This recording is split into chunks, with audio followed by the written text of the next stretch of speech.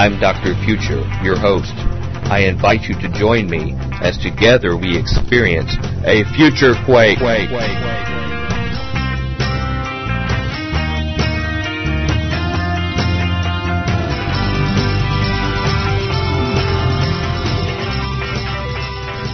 Welcome to the Future Quake Show. I am Dr. Future. And I am Tom Bionic.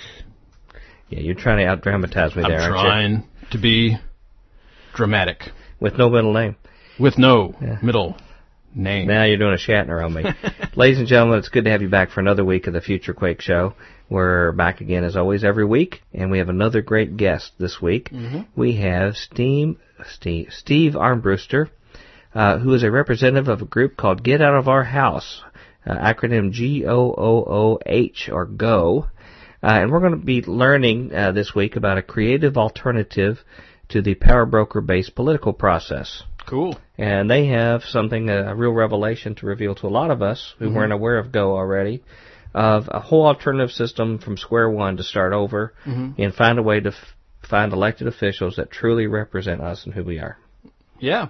Well, I think that many Americans would agree absolutely that the people that they send, the people that are in Washington, D.C., do not generally represent their views. I think that's something that just about everybody would agree unless you're with. like a corrupt person. Yeah. If you were like a really corrupt banker or criminal, then you might be represented. If you worked for Goldman Sachs, and you would find no truth in that statement. Right. But generally, the man on the street, Main Street, has very little to do with what's going on in Washington, D.C. and I can't wait to hear what this guy has to say. And part of it we'll find is the responsibility of the citizen. The citizen lets this stuff slide, and it's time that we actively got involved in the process, and the people at GO are going to show us a very creative way to do it. So I'm really excited about this one. With no further ado, here is Steve Armbruster from the organization GO, talking about a creative alternative to the power broker-based political process, and then we'll be right back to wrap it up here at Future Quake.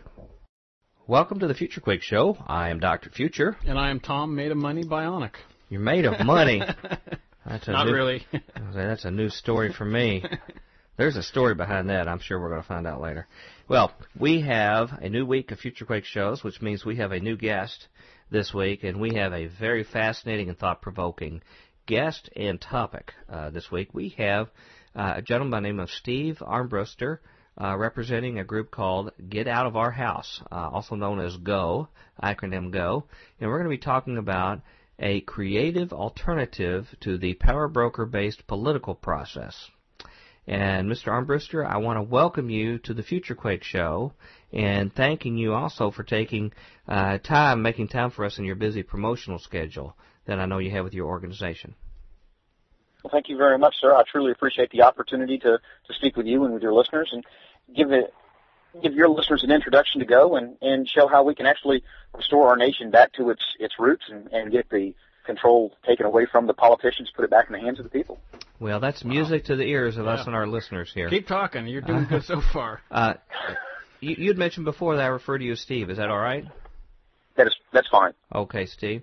Well, we spend much of our show here lamenting the exploitation of society by the powerful elites in the world and in our country, and we always seek positive grassroots-based solutions to try to neutralize their control over our lives, such as when common people choose to pursue creative alternatives to accomplish that.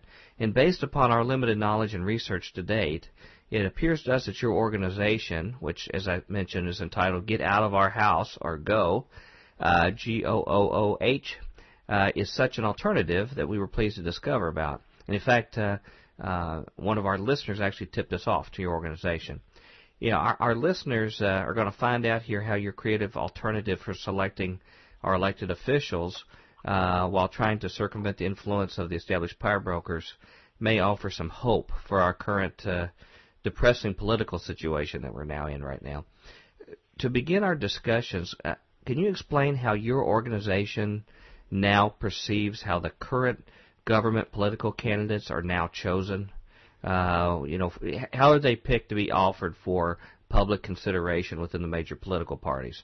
What's the status quo right now and how the system works to give us the options that we have?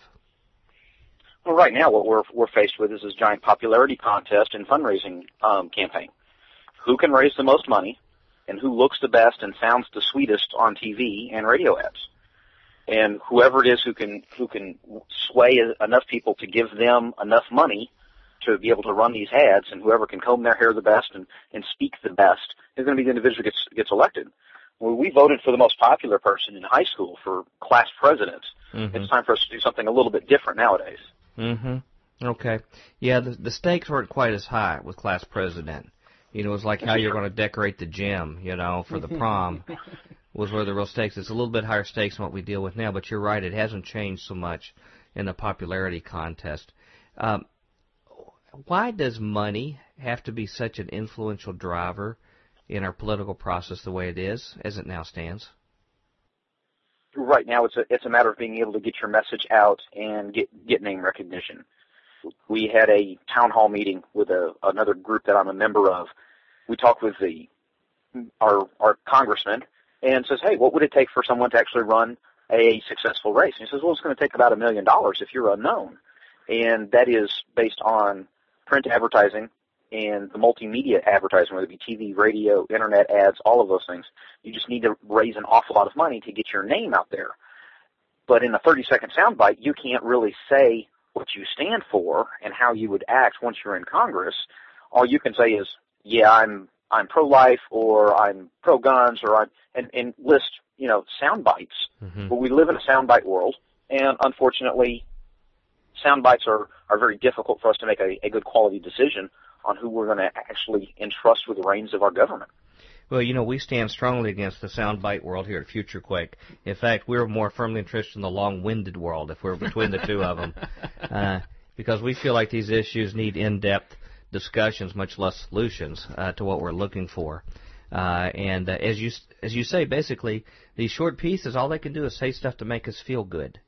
If they can give us a quick slogan, if they can give something that they feel like they've dumbed down enough that we can remember and stick in our head, they don't feel the need to have to back it up with facts or justification. Even a simple one word like change can do it. And both political parties have done it for a long time. They pay millions and millions of dollars to these image consultants who come in, and it's really a battle between them. I mean, it's a battle between the Karl Roves and the kind of guys on the other side like him, and they're just using these other characters almost like chess pieces, just to sort of outflank each other. It's like these old coaches in college sports, that the players keep changing, but they still do their battle like that. Interesting analogy. As I understand it, the whole situation with money. But basically, we're in a situation where it's sort of a chaotic process, is it not? There's no real formal structure to be able to produce the candidates that we have to choose for major national office. And so then it results into who is well connected, who can get into somebody else, get their support, get a well-spoken word, who can be big donors, because there is no structure at all to it. Only the people who have the hands on people who are already there or somehow connected are the ones that really make the decisions and then just put them right there before us, correct? Yeah. Well, I'm actually been part of one of the two major parties, and my political leanings and political past really have no bearing on what Go is. Now, this is not the Communist Party, is it? No, it is not the Communist Party. Okay. I spent too many years in the military, and my family has spent too many years actually fighting communists and fascists for me to actually sign up for that one. Yeah. But back to my point, there's inside those party structures, even at the very local levels, right, which is really where I was involved at. They handpick who they're going to really push for these next positions. And if you come in and you challenge one of the incumbents in your party, you will be ostracized and basically ran out on a rail as soon as they figure out this. Oh, we can't have you out there. We need to spend all of our time fighting the other guy, and instead of, well, let's have a reasonable debate about why you're still here. You've been doing this for 8, 10, 12, 14, 20 years. Don't you think it's time we actually bring somebody else in and have some fresh ideas? So the way the two-party system is set up right now, it is all about how can they maintain power and continue to shut out the American people, because the American people is just the tool in which they need to use to get elected. But it really has no bearing whatsoever on how they judge to make rules or laws or anything along those lines. Because if it made any difference when we have a 60 or 70% majority of the people saying, don't do this, yet they continue to do it. Immigration reform jumps to mind. National health care jumps to mind. Mm-hmm. You have that kind of an outpouring from the public sentiment, yet they still decide to push forward and continue on. You realize quickly that the politicians and the two-party system have no desire whatsoever to listen to the people. Mm-hmm. Yeah, and people on the left and right both get very disappointed when they think someone is carrying forward their ideology and find out they just carry the ideology of the bankers, the other people that got them elected at the time. And as I understand this whole principle with money is that since you absolutely have to have money for organization, for staff, for all these other kind of things, no money comes to you without having strings attached. Nobody comes and gives you money and just say, hey, go to it, do whatever you think's best. So they're going to want something in return for the dollar they give. And so anyone that makes it up to that level has a whole lot of IOUs out that are hanging over them that they've got to deliver on. And at the same time, if they're thinking about leaving office one day, they may be feathering their beds to have a cushy place on the other side to take them once they get out. And that's the normal path for most career politicians. They stay in as long as they can, and then when it looks like their time is short, they do especially high favors to the people, not for re-election, but for their next position that they're going into, and it just repeats itself over and over and over again, it seems. Can you? Yeah, my business partner and I had actually had this discussion quite similar to this about 2 years ago, before we had found out about Go.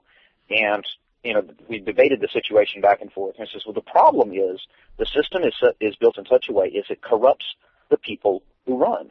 And you can have an individual who decides that they want to get in for all of the right reasons. They want to be a public servant, not a politician. They want to come in and serve the general good of their nation, serve the people in their district. But in order for them to actually achieve that level of authority, to have the ability to make the changes that they want to have changed, by the time they get there, they will be so dirty with what they owe other people that they will no longer be effective at actually bringing to pass their original agenda. Mm-hmm. Yeah, I've sort of come to the same conclusion. I assume you have too, Tom, that's basically just the way it is. Yes. I didn't mean to put you on the spot. No, I was going to try thinking about saying something witty, but actually, no. Yeah, I mean, nothing witty. That's just totally right down the plate. That's exactly it. There's a few people like Ron Paul and a handful of people we think that hopefully we cross our fingers haven't sold out. But you go really against the tide to even attempt to try to do that. Can you elaborate further, just sort of finishing up our assessment of our current state? Anything else that you can add to reinforce this belief, and do you believe that our current two-party system itself is fatally flawed by its very nature and irretrievably broken? Well, I absolutely agree with that. The two-party system serves only to maintain its relationship with itself and the other party and maintain power. That's it. That's all they want. How can I stay in power? What can I do to keep moving forward? If you don't believe me, look and see how difficult it is to get on the ballot and not be one of the two major parties. There are a couple states in our nation to where it is practically impossible to get on the ballot if you're not a Republican or a Democrat. Who writes those laws? Republicans and the Democrats. It's not unlike going to your competition and asking them, says, hey, I'd like to start a business directly competing against you, and I want to buy the land across the street from you. Will you give me permission to do that? That's literally what's happening with the Republicans and the Democrats. They control the state houses. They control the U.S. House. They're the ones that make all the rules and the laws, and they do everything they can to make sure they're the only two people on the field. They're the only two people with the ball that can play. Mm-hmm. Well, we've had the president and the vice presidential candidate of the Constitution Party on our show in the last year. They're fine people with very sophisticated understanding politically and understanding what's going on. But they always run into this difficulty every year of more and more draconian laws in every state that make it more difficult. And they are the third largest political party in the country in terms of registered members, and even they have tremendous difficulty getting on the ballot in these various states. And they make the laws more and more difficult and shut them out. And in fact, even if you're a maverick within one of the two parties, and I'm thinking of Ron Paul again, you will find all sorts of dirty tricks that are played by the management of, and it's either party, will do it to keep out guys who are not their guys, even if they have a large following. So unless you're a big guy with a lot of money or some other kind of political family connections or things like that, it's really extremely hard to have any kind of influence in the process, isn't it? It absolutely is. I was actually at the last state convention for the Republican Party when Ron Paul was running, and I saw exactly what you're talking about, how the Republican establishment said, okay, well, John McCain has won the election here, and we're going to do everything we can to shut out the Ron Paul voters and not give them the opportunity to have a word in edgewise at the convention. And that was really the beginning of the end for me with the Republican Party. I could no longer abide by that sort of behavior. I thought we were actually here to try to figure out who's going to be the best people to lead us and find the best way of actually getting our plans and our platform implemented. Mm-hmm. But unfortunately, too many of the politicians see the platform as, oh, that's just something that the grassroots folks do. I don't have to abide by that. Yeah. You know, they have collusion, though, with other institutions, like the mainstream media. Even the Fox News, I can remember, had a certain rules that they had, that you had to have a certain percentage in the polls to be able to be in their debate. And Ron Paul, again, had enough for the debate, and they still left him out anyway and took people below him in the polls, like Rudy Giuliani, and put them in the debate. And I can remember the Ron Paul supporters having to go in the windows behind the restaurant where that guy was doing the polling of the people after the debate, and they were having to hold their signs up in the windows. And, you know, you mentioned about that was the last straw for you. I think that was really it for me when I saw how when someone can actually come along and really inspire, particularly young people and people of different persuasions, and how the powers that be will clamp down, I realized that the bridges had to be burned and that things really had to start over from scratch. In that respect. Well, I think that even the Ron Paul, the big meeting they had there, the Rally for the Republic there in Minnesota, it turned out the same or maybe even more people than the Republican National Convention, didn't it? It was extremely high, and of course the media downplayed it. Yeah, well, it didn't actually get any major media attention. That's right, because it is a multi-phase preservation of the status quo. And the power brokers, of course, many of the people are actually literally married into a lot of these political leaders in both these parties. It's like a feudalist society. It's an oligarchy. But ultimately, would you agree with me, Steve, that the responsibility ultimately rests with the people? If people are going to be lazy and they're going to let the mainstream media chew their food for them and decide who they should consider, allow the major party bosses decide who they want, then there's no hope unless citizenry decides to take these important matters in their own hands. That's absolutely true. George Washington said it very well when he warned against a two-party system. Benjamin Franklin said when he was asked after the Constitutional Convention had adjourned and they had written the Constitution, a lady met him on the street and said, "What type of government did you give us?" And he said, quote, "A republic, if you can keep it." And unfortunately, most republics and freedom-loving societies fall upon their own weight when it becomes apparent that you can vote yourself money to the Treasury, through the Treasury, taken from the pockets of the individuals who are successful. It is when that occurs, it is the beginning of the end of the society. And we have long since passed that stage of our nation, and it's time for us to actually push the reset button. Unfortunately, our founding fathers were smart enough that they did build a reset button into this government. That reset button is the House of Representatives, because it is the only seat that comes up for election every 2 years that has a nationwide reach to it. So all 435 members of the House of Representatives come up for election every 2 years. So when we find ourselves in a situation where we are right now, to where you have individuals like John Murphy, who's bringing forth, $3 or $4 million every year for every budget that comes through to, add on to the airport that's built in his district that has his name on it, that has 3 flights a day on it.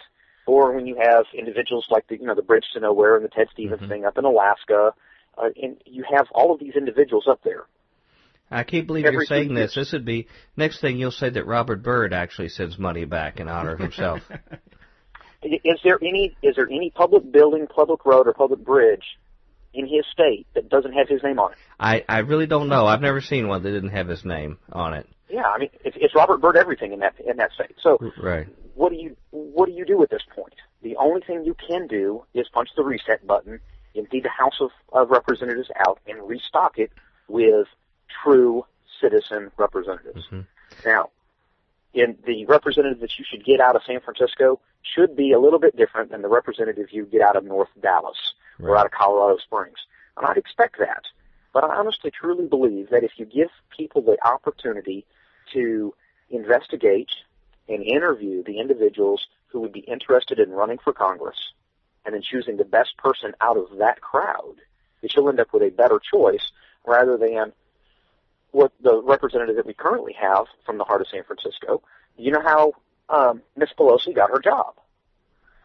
The representative in San Francisco had cancer, beat cancer, and then was getting ready to die. He died. His wife took the seat. She died, and they were like, oh, gee, who are we going to give this seat to? Mm-hmm. And they said, okay, well, we're real good friends with the Pelosi clan. And so they said, well, we've got this young up-and-comer, Nancy. I think we can get her in this seat. And so they gave their formal endorsement and then party bosses and the party machine got in line behind Nancy Pelosi and got her elected to that job. Mm. So, I mean, she's basically just out of college. She's really not accomplished anything.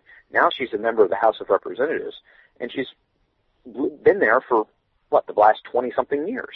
So you're saying that she didn't get that job because of her incredible wisdom and vision? I'm going to have to go out on the limb and say no. Oh, man. I thought it was just that inspiring nature that she has for all of us. I'll tell you a story that sort of reinforces what you're saying.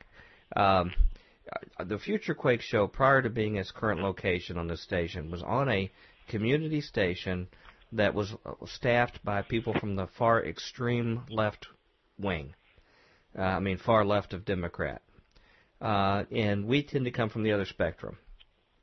However, these people were true activists. They believed in their own worldview of accomplishing what they thought was important. I found that when we sat down and talked to them, we actually agreed on a lot of things. We agreed about the need to take care of our families, the need to take care of our communities, to make sure people were taken care of, and not just institutions and the powerful. What we only differed on was the way to accomplish it. And if you keep government decentralized, you can accomplish those goals in a manner that the community best sees fit. If you keep it decentralized and separate, each community can decide their philosophy they want to use to do it. But what we find is the power brokers in the middle want to keep this battle going and want to demonize each other.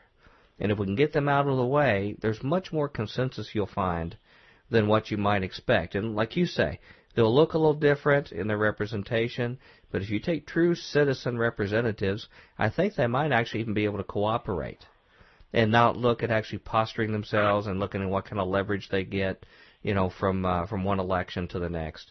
So I think there's some real future in that. But I think the important thing I want the listeners to know before now we get in deep with the GO process is that ultimately, whether it's the GO system or whatever you do, it all boils down to citizens.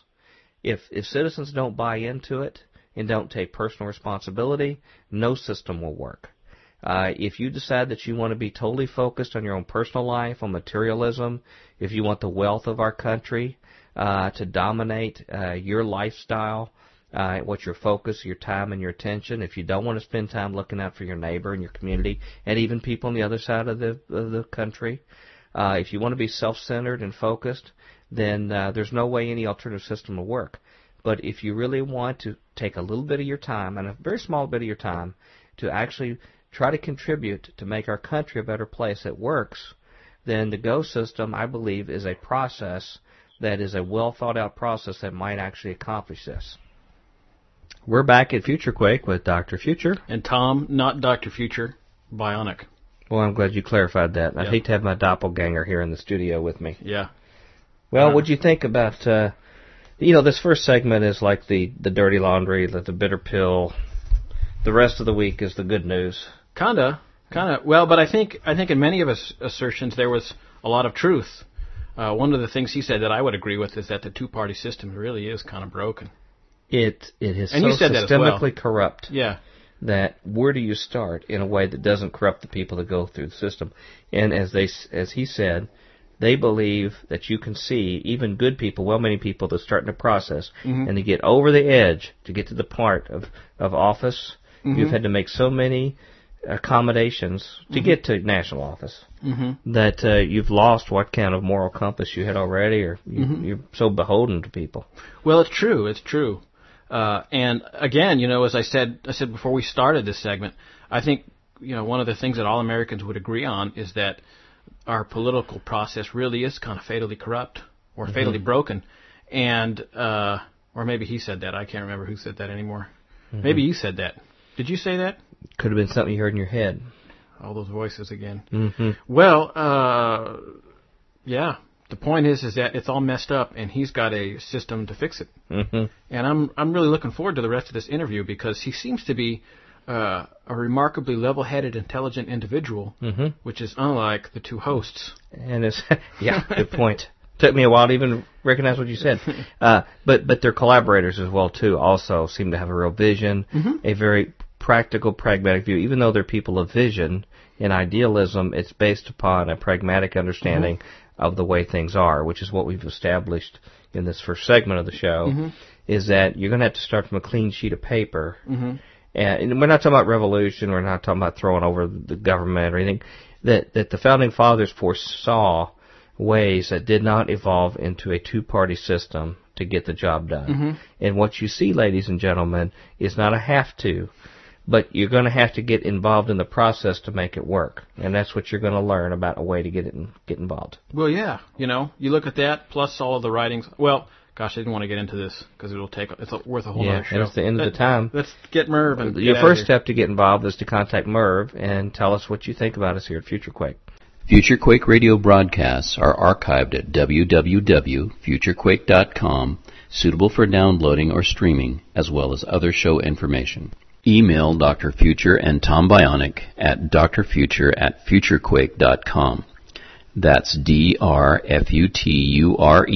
at futurequake.com. Tell us your name, city, and radio station or internet, and if we can use your name on air. Comments on the show's topics or guests, or suggestions for future show topics or guests are most welcome. Dr. Future and Tom will discuss selected emails each week during the radio broadcast. Okay, we got to go. Come back tomorrow. We start really into what Go is all about, and I think you're really going to like it. Until then, we hope your future is always bright. Have a good day. Ciao. Join us next time as we dare to experience another aftershock of a future quake.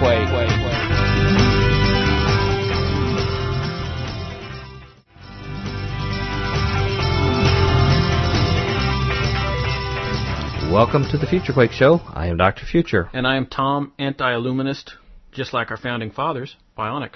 I'm glad you worked the Illuminati into the discussion. Wouldn't have been a good week. Well, Rockefeller, Nephilim. That's okay, right. We're all hooked up. Ladies and gentlemen, it's great to be back for the next segment of our interview with Mr. Steve Armbruster, a representative of an organization called GO, or Get Out of Our House. GOOOH.com. And we're talking about a creative alternative to the power broker-based political process. This is a real process that's really gaining steam. A lot of people signing up. We need lots and lots of Futurians sign up to it. And once you hear it this week, I think you're going to want to. So let's go right on to the next segment with Mr. Armbruster, and we'll be right back to wrap it up here at Future Quake. I want to discuss the GO process from here on out and what is the solution. So I want to know, Tim Cox, he's the founder of GO, correct? Yes, he is. What gave Tim Cox the idea for GO, and how did he engage other colleagues such as yourself in that vision in time? Well, it really started several years ago, back in the year of the hurricane, as it were. Hurricane Cindy, Hurricane Dennis, Hurricane Katrina, Hurricane Rita. That's really where all of this got started. He had some really rough times in his personal life. His dad had passed away, or his mom had passed away. A friend of his that was helping him coach the Little League team actually committed suicide. they needed to get out of town for a little while. So they just, loaded up the family, jumped in the truck, and drove to Florida. And as they were pulling into their hotel, there was a swimmer that got attacked off the coast by a shark. The swimmer survived, but the Cox family wasn't getting into the water. The air conditioner broke on the Suburban, so he got everybody checked into the hotel, took the truck over to get it worked on, says, yeah, we can get that fixed for you. We'll get it done today. Not a problem. Only cost you $1,000. He says, okay, well, that's fine. He says, is there a bookstore handy? I can go get something to read. He says, oh, sure. It's just a couple miles down the road. So up to this point, he's having a great time, right? Yeah, it's really relaxing. Oh, yeah, just having a great old time. Yeah. So he walks down the street, and he calls his brother and asks him for a recommendation on a book, and he gives him a recommendation of a Zen of motorcycles and maintenance or Zen of the art of motorcycle maintenance. Yeah. Yeah. So that's what he was going there to get. And so he walks into the bookstore and he says, "Hey, I'm looking for this book." And the guy behind the counter says, "Oh, sure, I know right where that is," and starts walking him away. And a lady comes up to him and says, "Sir, I've got a book I need you to read." And he's like, "Okay, well, let me see what you got." And so she takes him takes him over to the history and government section. And at this point, Tim has exactly zero interest in history and government, and she gives him a book called The Brilliant Solution, which was written about the writing of the Constitution. He takes a look at it and says, well, that's interesting, but no thank you. I'm going to go get this Zen book. And she says, no, sir, you really need to read this book. And he says, well, I'm just really not into government. It's really not my thing. He says, sir, you need to read this book. And says, okay, fine. I guess she's on a commission or something. So he gets the book and he leaves the bookstore. The very next day, Hurricane Cindy, or Tropical Storm Cindy, comes ashore right over their hotel. And so, a lot of time to start reading. So he starts reading this book and realizes what has happened with the founding of our nation and how the system was originally built. 2 days later, here comes Hurricane Dennis, and everybody has to leave town. So they leave Florida, start heading back to Texas. Then Hurricane Katrina comes through, and then right on its heels, Hurricane Rita. Now, Hurricane Rita is bearing down for Houston, Texas, which is where Tim's dad lived. And his dad called him up in the morning and says, hey, son, hurricane's coming. Can we get out of town? Can we come up and stay with you? So sure, come on up. About noon, his stepmom calls and says, you need to get down here. Your dad just had a heart attack. Oh, no. So he jumps in the truck and drives south towards Houston, passing the first 2 million people leaving Houston, gets to the hospital, and is meeting with a doctor, and the doctor says, son, I'm sorry, there's just nothing we can do. Hurricane's coming, you need to get out of town. So he turns around, gets in line behind the next 4 million people leaving Houston. And the 3-hour trip back to the Austin area takes him 23 and a half hours. Then the hurricane, of course, turns. Not a drop of rain falls on his dad's house in Houston at all. I hope some good stuff happens in this story soon. Well, you will get there. Okay. I mean, it's literally the signposts in his life that literally led him to where he's at. Right. And I can look backwards in my life and see the footsteps that have been laid out for me, and it makes it very clear and obvious which direction I'm supposed to go. Sure. And oftentimes, if we don't look backwards to see where we've been, you can't see the pattern and see where you're actually ending up at. Well, we're Christians on this show, so we take that very seriously. Yeah. When God's hand's in our life. The steps of a righteous man are truly ordered of the Lord. Amen. And I am convinced beyond a shadow of a doubt that I am doing what I'm supposed to be doing in helping build the Go system. Tim is convinced that this is his mission in life to have built the system and be out promoting the system. Mm-hmm. So he goes back down to Houston, and they have to turn the machines off on his dad. And it's just been one of those years. And then the poll comes out that says that 85% of us disapprove of the job that Congress is doing. But 95% of all incumbents that run for re-election are going to get re-elected. So Tim he's just had enough, and he's in the truck with his teenage son, and he's just complaining. And his son looks and says, Dad, you're a smart guy. You always tell us don't complain about something. Fix it. Mm-hmm. Why don't you fix it? Now, a little bit about Tim. He's a computer guy. He's a systems guy. He's worked on some really neat projects in his life. He's part of the people that built the software for the KH-11 spy satellite. Every time that you buy gas at the gas pump and you using your credit card, you say, thank you, Tim Cox. He was part of the guys that built that system. So is he like part of the Antichrist beast system? No, I'm fairly certain we could come across that he is not part of that crowd. Okay. He did work for a small computer company in Central Texas. You might have heard of it. It was Dell. Yeah, that's the name of the company, Dell. Mm-hmm. And when Dell got started building and selling computers directly to the end user, there were 40 other companies building computers. Mm-hmm. And they all told him, oh, that won't work. You can't do that. You can't sell computers directly to the end user. Today, Dell has one competitor left from that group of 40. Mm-hmm. When he was trying to sell Exxon and Shell and Chevron the deal on the credit card readers at the gas pump, he was literally laughed out of the offices of many of these companies. Yeah. It says, oh, people will never use a credit card to buy gas. But the paradigm had shifted, and they were not able to catch on to the vision. Mm-hmm.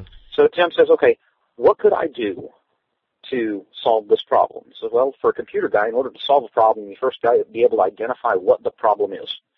And so he says, okay, well, what are the leading indicators? What are the problems that have led us to the situation we are right now?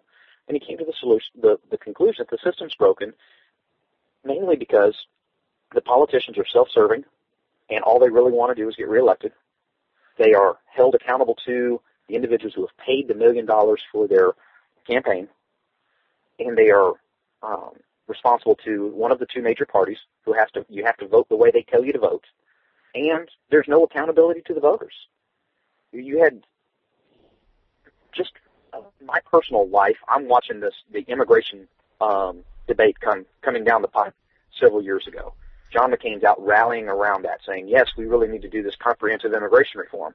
I remember saying to the guys on the job site I was working with, says, that's it. He just kissed his last chance at running for president away. It'll never happen now.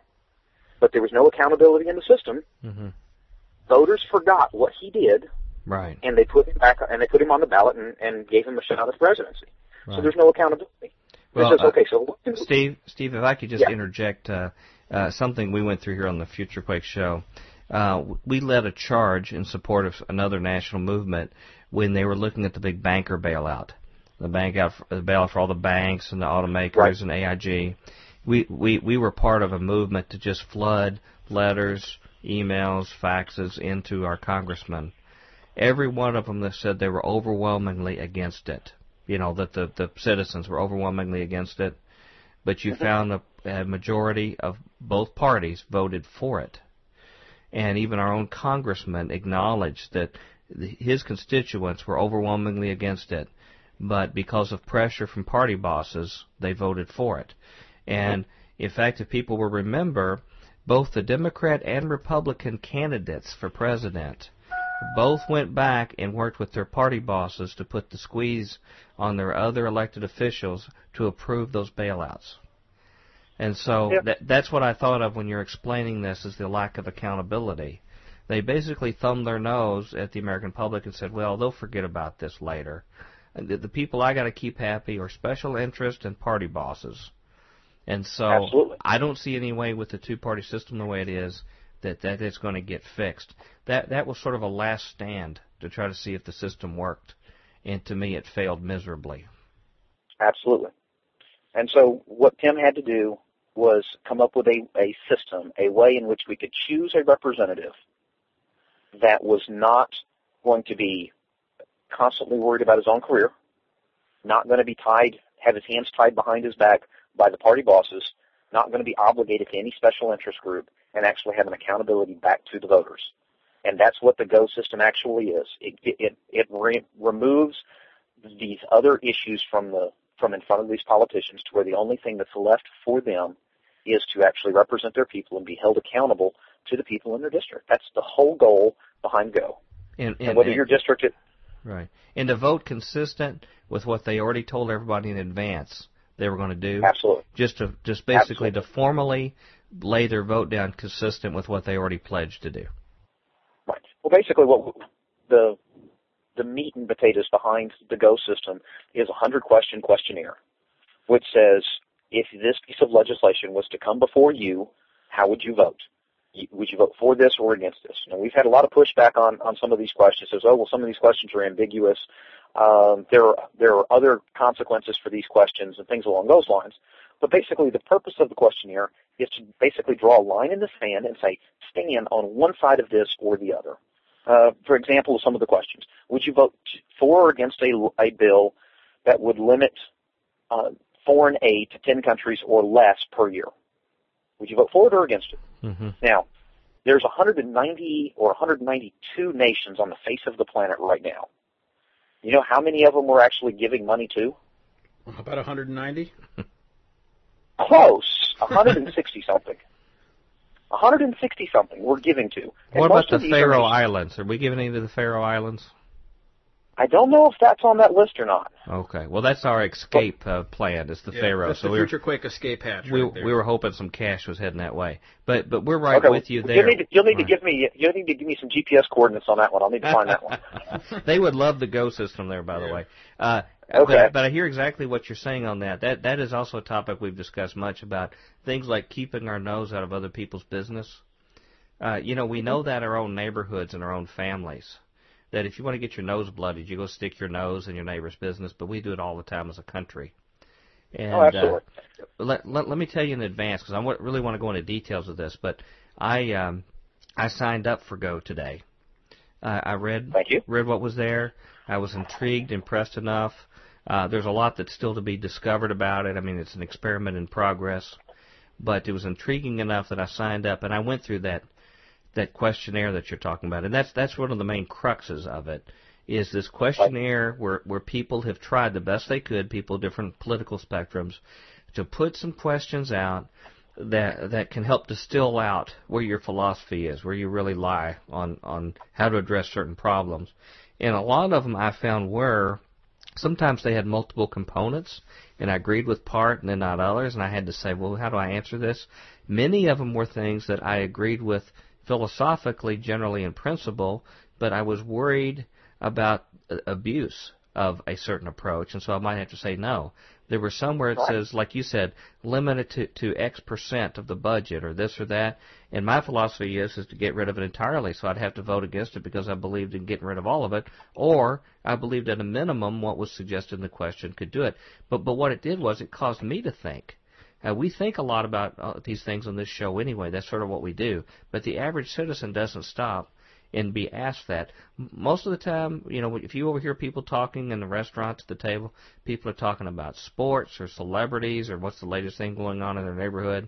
Joaquin Phoenix's new look. Yeah, exactly. Yeah. They aren't asking these hard questions and putting people on the spot and say, take time for a minute and think this through. And that's what your system does it not, for every citizen? Yeah, absolutely. I think one of the major problems that we've had in our nation has been, at least, and I'm still a young kid, as long as I've been alive, my dad always told me, says, do not talk about religion in politics. It's not nice, it's rude, you cause problems when you talk about religion and politics, just don't discuss it. So no wonder nobody goes to dinner with me. Or they get up and leave halfway through. Yeah, I know. Mm-hmm. So, what has ended up happening, we now have a society that has no regard for public policy and has no regard for the things of God. Now, we can all choose to agree or disagree on different issues, and we have what we call a mock selection session where we get a group of people together. You get, instead of answering 100 questions, you only answer 20. Now, do you actually mock them in the mock section? Do you mock each other? You're no good. No, you're no good. Well, you can, but it's not a really good way to win friends and influence people. It's not that kind of a Dale Carnegie thing. Yeah, it's not that kind of mock decision. No, we're looking for definition number 2 of mock in that situation. Okay, got it.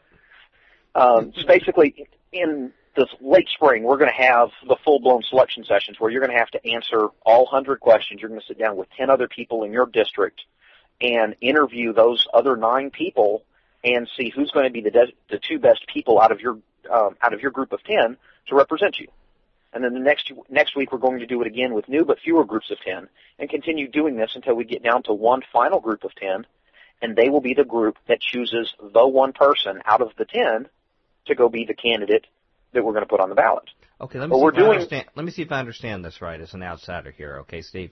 Basically, the philosophy of Go is that candidates come from the bottom up rather than the top down.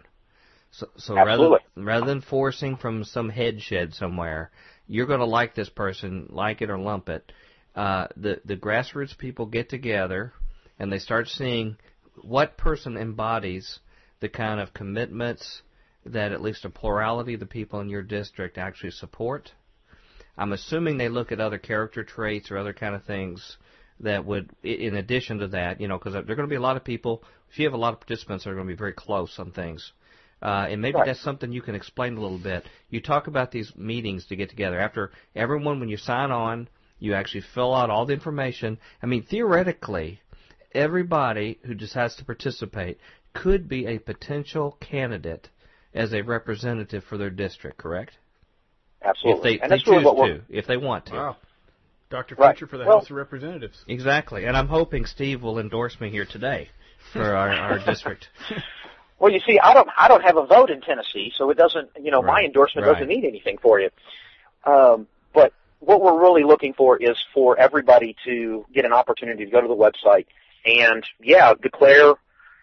And we understand most people have no desire whatsoever to serve in Washington, D.C. Mm-hmm. Getting inside the Beltway, people's IQ begins to just plummet. I don't know if it's something in the air or what, but when you step inside those white walls up there, bad things start happening to you. Yeah. So most people have a low idea and opinion of individuals who actually work in government, and so most people don't want to do it. But you would like to have a say in who's going to be your representative. And so the way we're going to choose our representative is in these groups of 10.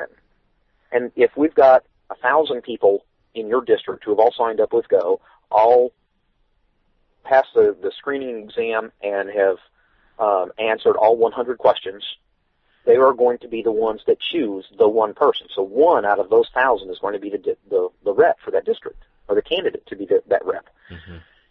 And it's going to rise from the bottom to the top. And if we get a typical smattering of political viewpoints in that group of 1,000, you'll end up with 40% conservative, 40% moderate, 10 to 15% hardcore liberal, and about 5 to 10% which just kind of float around in the pile and really don't fit into any one category. The far extremes on either side of this are going to get immediately cut away because they're going to be too odd for the group. And so if you've got one or two liberals and one or two, right-wing nut jobs on the far side, and if you get those in there, those are going to be the people that get booted off the island, is the way I like to word it, first. Mm-hmm. The individuals who are really into the, whole survivor and. Well, Steve, let me ask you a question. There's another dimension. There's one thing that's ideology, like what would be the technique by which you would accomplish good things in society. There's a right-wing way in worldview, and there's a left-wing. But then you have a process. And there's people like, for example, libertarians that they don't believe in a really strong government that authoritatively imposes a right or left wing, but it decentralizes down, hopefully as much as possible on the individual level as possible, or small local levels. That really isn't a right-wing, left-wing, because some libertarians in their own personal lives have more left-wing ideologies and some more right-wing, but it's the process. Is there room for people like that? For example, in reading the questions, I have tended to grow in more libertarian ideologies as I get older, and there's many questions where I sympathize with a certain ideology represented in the question, but I don't want to impose that on my other fellow neighbors, so I'm hesitant to vote in something that I wouldn't want something pushed on me. Is there still room for people like that in this system to have considerable influence? Absolutely. There's really only one group of people that are not that have no place at the table with us. That's individuals who are currently elected to federal office or their direct family members. Okay, so if you were so the Bush twins, for example, would not be eligible for participation? I'm sorry, who's not eligible? The Bush twins, they wouldn't be eligible? No, they would not. I mean, if your last name was Kennedy and you were married to Ted, you probably participate. What about Rockefellers? Would any Rockefellers be allowed? And you'd have to be really far removed from the head Klansman in that crowd. Okay. Okay, so that's really the one group of people that basically are said, sorry, you can't participate. Right. We do have one plank in our platform, and that is term limits. In order to participate, you have to agree to support term limits if they come for the House of Representatives to 2 terms or less. Now, there's a huge backlash right now. We've got several GO members who really have a big problem with that. And our deal is, this is the House of Representatives. It was supposed to be the people's house. It was never supposed to be a house of politicians. It was never supposed to be a place to where you're supposed to go for prolonged periods of time. Go up, serve your district for a short period of time, and go back to work in your district doing whatever it was you were doing before you came. So those are really the only caveats to the system. You have to agree to term limits, whether you like them or don't like them, and you can't be elected to a federal office or be related to somebody who's elected to federal office. Those are really the only limitations. Aside from that, if you get enough people that are with a libertarian mindset in your district, you can get a libertarian to be your candidate. If you've got enough support in your district for that person, or if the only people that sign up in your district are libertarian, then that's going to be the type of people that's going to be represented. So this is a system that could naturally have an appeal for people across the political spectrum, as long as they just don't want insiders running the show. Left or right, whatever the general consensus of a particular community is, it allows people who really espouse those beliefs rather than a jaded power group to be able to let that come forth and have a proportional representation in the House of Representatives. I get a lot of pushback from individuals who says, oh, well, what we really need to do is we need to put conservatives in the Republican Party, and we can just win back the government that way. But and my answer to them is, okay, do you really honestly and truly believe in your heart of hearts that a good, solid, strong conservative Republican is going to beat Nancy Pelosi in a general election? Not in San Francisco. Not in San Francisco, no. And people can point to the Scott Brown race all you want and say, oh, well, a Republican won in the bluest of blue states. He did not announce that he was a Republican. It was not on any of his campaign literature. It wasn't on any of his signs. He didn't run as a Republican. The Republican Party did not come out and endorse him, did not help him, did not spend any money on his behalf until he closed the percentage gap from 30% down to 9%. So he ran as an independent. I mean, he was on the Republican ballot, but he didn't run flat waving the Republican flag. He said, I'm going to go and do these specific things. I am for national defense. I am against the national health care system. I will be the 41st vote. So he came out and he said, these are the things in which if you send me there, I will do. And that's why I see the Scott Brown race as proof of concept for GO. Granted, we didn't have a selection session and have Scott Brown bubble up through the system. And yeah, he is a political guy because he was a member of the State House of Representatives in Massachusetts for a while before he ran for office. But he basically did what we were advocating to do. List how you are going to vote. Promise that that's the way you're going to operate. And just ignore the other side and say, this is what I'm going to do. You can vote for me or you can vote for them. But I don't want you to vote against them to vote for me. And unfortunately, every major election I've voted in, every national election, save one, I have voted against one party. Yeah. Very seldom do I have the opportunity to vote for somebody. And now in some of the local elections, I do know some of the people who are actually running. I know their character, and I know their heart, and I says, I can support you. And give me your campaign material, and I will walk my neighborhood. I walk my neighbor's neighborhood to try to get your name out there and help you get elected. And I voted for them. But by and large, I'm voting against somebody because I'm trying to choose the lesser of two evils. Right. What GO does is it gives us the opportunity to give somebody in your district that will represent your district. And the person in San Francisco is going to be left of center, and the person in North Dallas or in Colorado Springs is going to be right of center. And that's the way it ought to be. Well, let me just say, too, as I've reiterated, when you have that, I think you'll find more people can cooperate, and even from different ideologies, if they're sincere, they will still accomplish and get things done anyway. We're back at Future Quake with Dr. Future. And Tom going quickly bionic. Right. Most of this segment talked about how the idea from Go came along. Yeah, boy, that was a real downer of a story there, wasn't it? But the impression, and I take it that these guys in this organization, many of them are men of faith, and you see this thing of, if this is something that is for good, that comes out this way, which I think it will be, that if God's hand was involved in it, there were a lot of coincidences that had to happen and people that he put in the right place to germinate this idea. And I think that reading between the lines, it seems to me that that's sort of how they're seeing this kind of thing. It's funny you mention that, because I'm not trying to make it think super sacred. It's just sort of the breaking. I get that sense too. Yeah. We need to get Merv in, someone else who could tell you how to contact us at Future Quake. Future Quake radio broadcasts are archived at www.futurequake.com, suitable for downloading or streaming, as well as other show information. Email Dr. Future and Tom Bionic at drfuture@futurequake.com. That's DRFUTURE at futurequake.com. Tell us your name, city, and radio station or internet, and if we can use your name on air. Comments on the show's topics or guests, or suggestions for future show topics or guests are most welcome. Dr. Future and Tom will discuss selected emails each week during the radio broadcast. We got to go. Speaking of somebody super sacred. Sorry. Come back. We'll have more to talk about tomorrow. Until then, we hope your future is always bright. Have a good day. Join us next time as we dare to experience another aftershock of a future quake.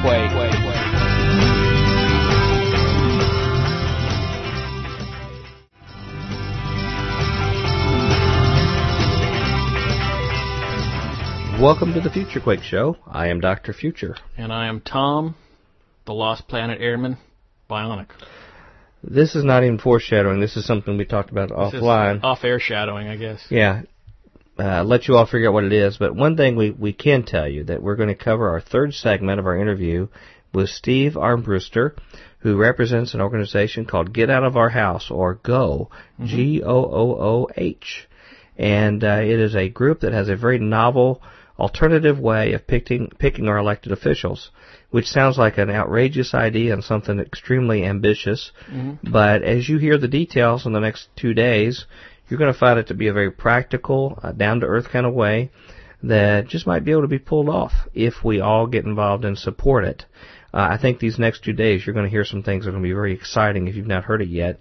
So we need to go to his discussion of a creative alternative to the power broker-based political process, and then we'll be right back to wrap up this segment here on Future Quake. Let me just review again real quick and make sure I understand the system. Basically, what our listeners need to do is they go to the website, and that's GOOH.com. They need to go sign in right there. There's just a minimum amount of information that you need about yourself. You begin proceeding to fill out this questionnaire of basically where you stand on these political questions, and it's enough to sort of distill out where there's a real distribution of consensus amongst the people. But some of the things that you do require to keep the system honest is that if one chooses to actually be willing to be a representative, if so chosen, you don't have to. Like you say, you can make yourself available to be a representative, or you could also just want to be one of the party bosses along with everybody else in your district and help decide and be a kingmaker of who gets it. But through this process, if you're picked, you have to make a decision, and you have to sign up and say, I commit to what I put in my questionnaire and what people select me based on, or I agree that I will, have a legal requirement to step down within, say, 72 hours, I believe. That's absolutely right. That you have to do that. We say that if you answer these questions and make your own platform, then because you answered the questions and he says, this is the way I believe, we should be able to count on you to vote this way if you go to Washington. So if you go to Washington and all of a sudden there's the term limit issue comes up for a vote, and you say, well, I know I said I would support term limits, but now I'm here, and so I'm going to take the Dick Armey approach and say, well, we don't need term limits anymore. I'm in office. I'm in power. And so if you vote against term limits at that point, you have an obligation to step down within 72 hours. Right. Now, there's two caveats to that. People will say, oh, well, you'll never be able to get that to stand up in a court of law. I don't think we need to. Right. Article 1, Section 5, Clause 2 states that either body of the Congress can remove any member of their body by either a two-thirds or I think it's a two-thirds majority vote. So basically, all we have to do is say, Representative Armbruster from Central Texas said that he was going to vote for term limits and has now chosen not to. I think it's time that we restore honor and integrity back to this House. All in favor of removing Representative Armbruster from Texas, say aye. Aye. You get a two-thirds majority. He's gone. Right. And so now, in a worst-case scenario, since you have awakened the citizenry to take an active role, even if there was some kind of drug-out legal battle or whatever, like heaven forbid, they're never going to even get the next whatever is left of their 2-year cycle at a minimum, because now the citizenry is engaged, and when they see somebody has betrayed them, they're not going to do like they did last time. There's no way they're going to get back in there, because people now are actually involved in the process. Right. Well, in order to get reelected under the GO system, you have to answer the 100 questions again and go through the process one more time. And so if you go in there and you say, well, I was going to vote to limit foreign aid to less than 10 countries. It's what I said. But I signed on to the budget that had foreign aid for 160 nations on it. When you sit down in that first round of 10, there's no way you're going to make it out of there.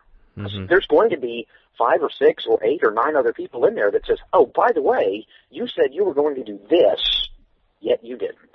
Now, that area is the area that's foggiest for me, that I want you to clarify how you envision this working. You break individual citizens that are part of GO in each district in small groups of 10, and then you begin this winnowing process of taking the top people, and then they meet in the survivors in the next round and things.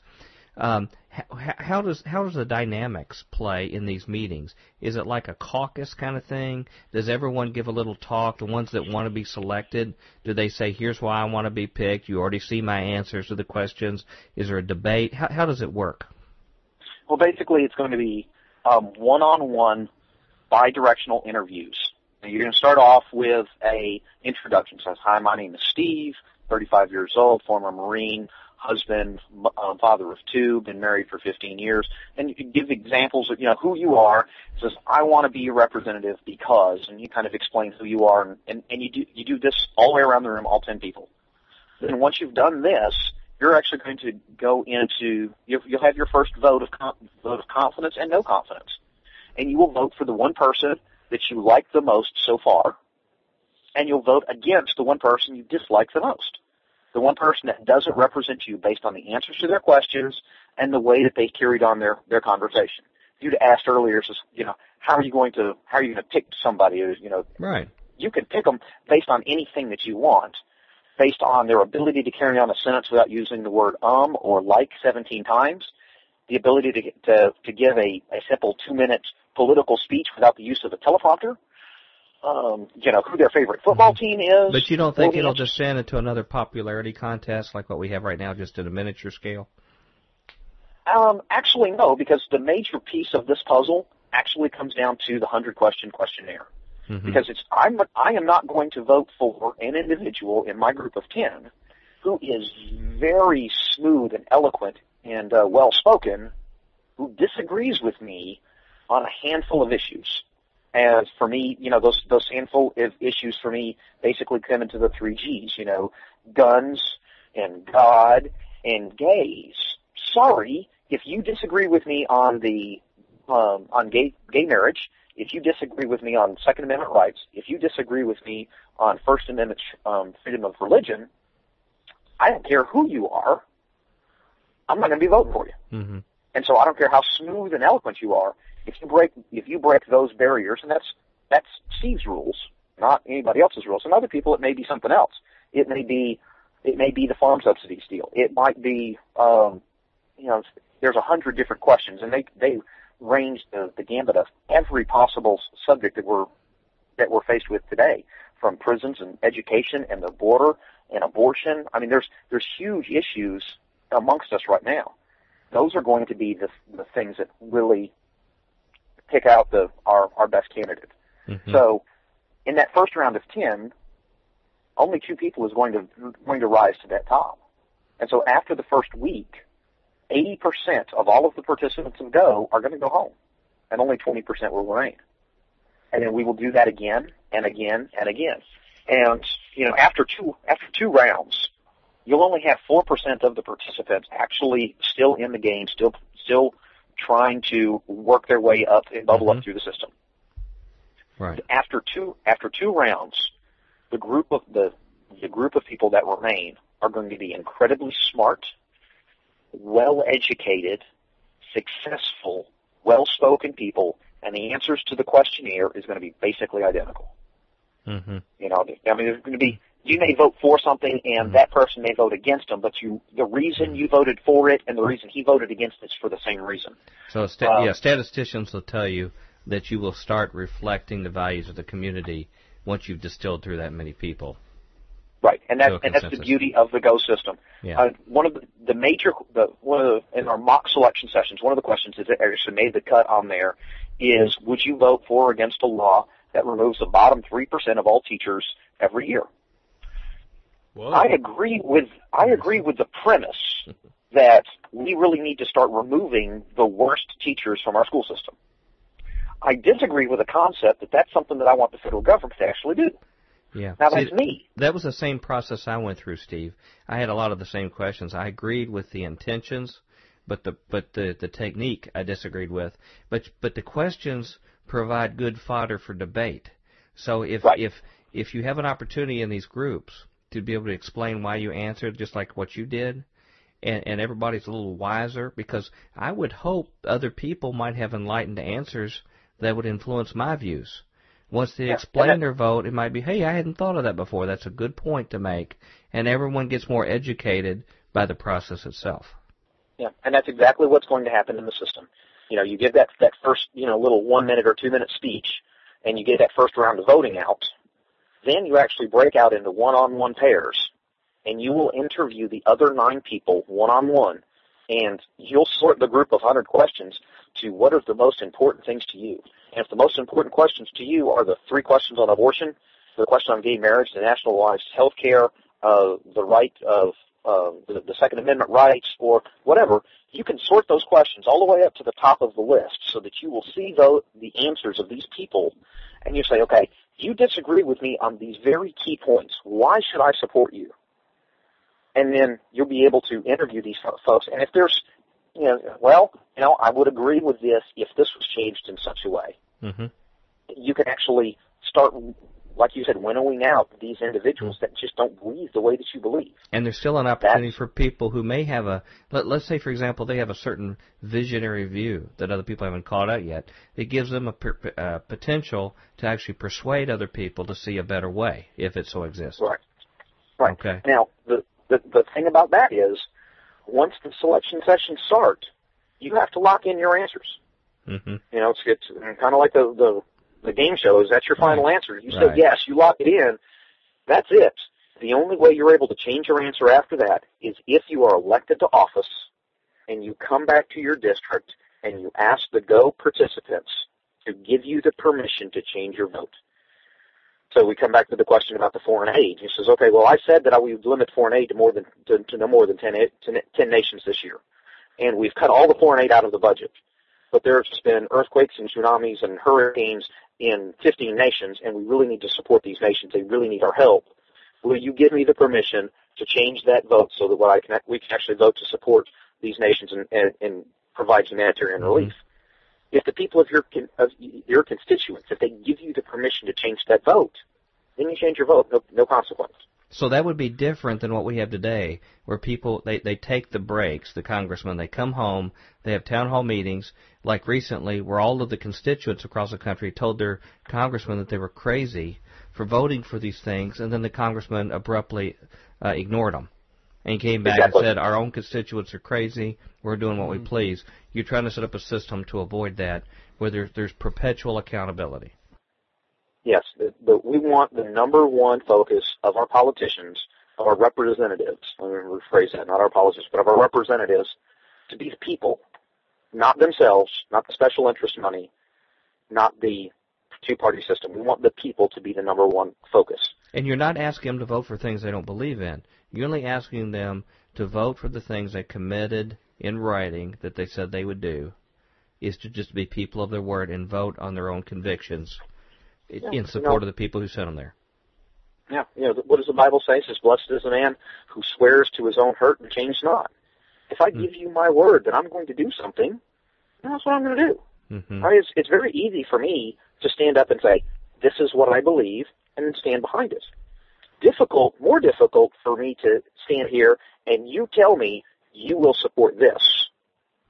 Mm-hmm. And then 2 years later, I have to still stand behind what you told me to do. Mm-hmm. Well, that's what we're expecting of our politicians now. We build a platform, either the Republican platform or the Democrat platform, and we tell them, okay, this is the platform which you have to run on, which is why a lot of the politicians say, well, that's just something that the grassroots folks do. It has no bearing on what we do. Mm-hmm. Well, the other thing is let's say they had a real change of heart, and they elect that process, and they go back to their constituents. They ask for this waiver or whatever to be able to change their view, and the electorate says, no, we want you to stick with what you have. You always have the option to resign and to say, no, and that may be extremely rare, but it's the noble thing to do, and it's the thing that's best for society, is to do it. But it brings back a civility and the community first aspect to the whole service. Public service becomes service then in that point. Right. Now, they do have one other option. Their other option is not to vote at all. Right. Yeah. So if you say this is, I am going to vote for the fair tax, and then you get up to Congress and you find out, gee, voting for the fair tax would be a bad idea because X, Y, and Z. And so you go back to your constituents and you say, voting for the fair tax would be bad because of X, Y, and Z. Will you let me change my vote? They say no. Well, you still know more than you knew when you first said that answer. Right. So your choices are vote the way that you intended, the way you originally said you would vote, or don't vote at all. Mm-hmm. Okay. Because the constituents didn't give you the opportunity to change your vote. Right. Abstentions are acceptable alternative, then, is what you're saying. Yes. Okay. Yes. So, but if you believe that if your one vote is the one vote that's necessary to actually make this thing happen, then you vote your conscience and resign. Mm-hmm. But I don't expect that's really going to be an issue because most of the people, if you will go to them with the discussion points and says, okay, I think that the way this question was worded on the questionnaire led me to believe this thing. I am now privy to more information and give the information that's necessary and say, this is why this would be a better decision. Mm-hmm. And if you will bring the government back to the people, you will find that the people will be very amiable and easy to work with, rather than having these vicious town hall meetings where you've got people that are yelling and screaming at their congressmen and senators because they're sick and tired of getting ignored. Right. I mean, You're giving them the respect. Yeah. Yeah. I mean, how hard would it be for them to put a survey on their website for some of these big issues that are coming down the pipe that say, how would you vote on this piece of legislation the way it's worded right now? And you just log into the congressman's site, you give them your voter registration number so there's no cheating on the vote, and then you just take a poll. Mm-hmm. I mean, Tim's company right now has the software right now. We could give it to every congressman right now to do that very thing, but they don't want to do that because they are sure. more interested in serving themselves rather than serving the people. Well, let's talk about the elephant in the room right now, okay? Even though, well, you're not that big. I've never said you were that big. What this system does is make every possible effort that can be done to take money and influence out of the equation. Nevertheless, you still have to have some money to buy buttons and signs and flyers and door knockers, maybe a few advertisements and things like that. There's no way to ultimately get around some miscellaneous expenses are involved just to get the word out to people who aren't already in the GO system. Maybe one day, if you get the majority of the public involved in GO, even that becomes moot because people are already engaged in the system and understand who's running and what the issues are.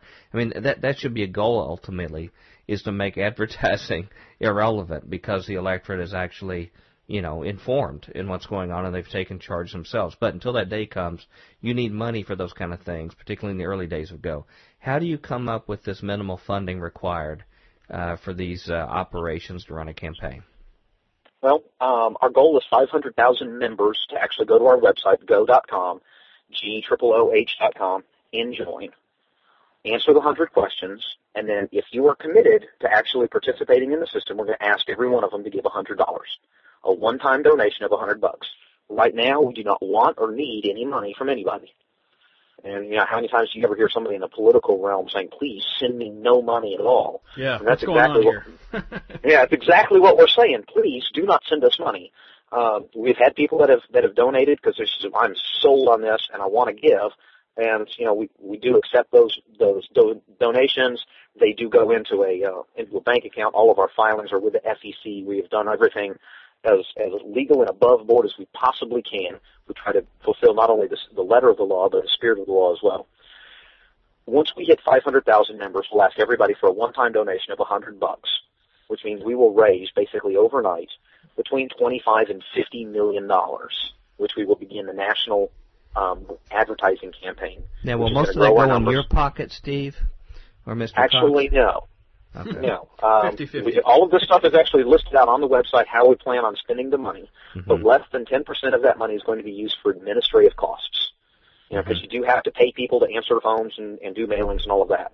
Right now, all of that stuff is being handled by volunteers. Yeah, you've put out an outrageous amount of work even to date, haven't you, to get it to this stage without any kind of money back? Well, yeah. Right now, the reason I'm doing this interview with you today instead of Tim is because Tim's in Pennsylvania, holding a mock selection session up there and getting some people in the Pennsylvania area educated. Tomorrow, I think he's going to be in the state. So was he with more important people today? No, he's just with different people. I thought maybe you lost the bet or something.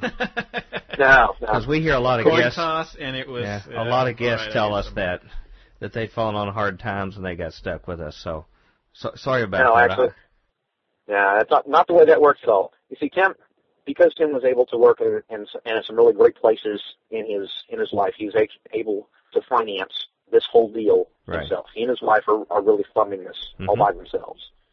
And so, he buys his plane tickets. He stays in his own hotel rooms. He does all of these things. Sure. Doesn't ask for money. So he's right now doing that. He travels the nation, making the pull, trying to get people to join. Once we hit 500,000 members, we'll ask for that one-time donation. Why 500,000? Two reasons. One, we figured out that you need about $30 to $40 million to run an effective national ad campaign, which is going to reach everybody in the United States and get Go to become the water cooler conversation issue of the nation. But that's to cover all 435 Go candidates, right? Right. Covers that's everybody. The starting point. And our goal isn't to get 500,000 people and stop. We're going to get to 500,000 people. We're going to raise the $40 to $50 million we need. We're going to start advertising, and our numbers are going to grow from 500,000 to 5 million and hopefully 50 million and beyond of people that are actually sick and tired of the way politics has been run for as long as they have. Now, the other restriction that we do have is on each individual candidate, you can raise no more than $20,000 to run on a campaign. And you can raise no more than $500 from any one individual. Okay, so if I wanted to give to the candidate who's going to be running in my district, I can give him $500. Can't give him any more. And he can raise no more and spend no more than $20,000, whether it's his own money or anybody else's money. He can spend no more than $20,000. That eliminates the need for incredibly expensive campaigns. Gee, Steve, how are you going to run an effective campaign of $20,000 when your opponent's going to be running $1 million ad campaigns? Because we're going to fund a national ad campaign, which is going to sound something along the lines of, if you like the way the Republicans and Democrats have been running the nation, you like the $14 trillion debt, you like the open borders, you like the fact that 3% of our high school seniors don't graduate from school, if you like all of these things that the Republicans and Democrats have done to us for so many years, then keep voting for the same Republicans and Democrats who have given us all of these failures. Well, you've got lots of spokesmen for Go, too, that are going out everywhere. And, we're sort of kingmakers here at Future Quake. Yeah, we don't talk about that too much, but we're kind of the big deal in yeah. media. We coronate people, you know, who comes on top, and that didn't cost you. It didn't. I think he's buying it. It didn't cost you too much to come on here, Steve. So there's a lot when you're organized. There's a lot of other media and things when you're, you know, quote legitimate, like what you're saying, where you can come on to these other kind of forums and things like that, and it feeds on itself. If you've got 500,000 people sign up to go, simply the water cooler discussions are going to augment the paid advertising as well. So you're going to have a lot of different angles of attack is what I'm saying. Absolutely. And if you think about it, in your district, there's going to be between 1,000 and 2,000 people that will have participated in selecting you to be the candidate. You now have 1,000 to 2,000 campaign workers on the ground that are going to be talking to their neighbors saying, hey, I know him. I sat down in a room and I talked with him. I know him. He is going to be a very good representative.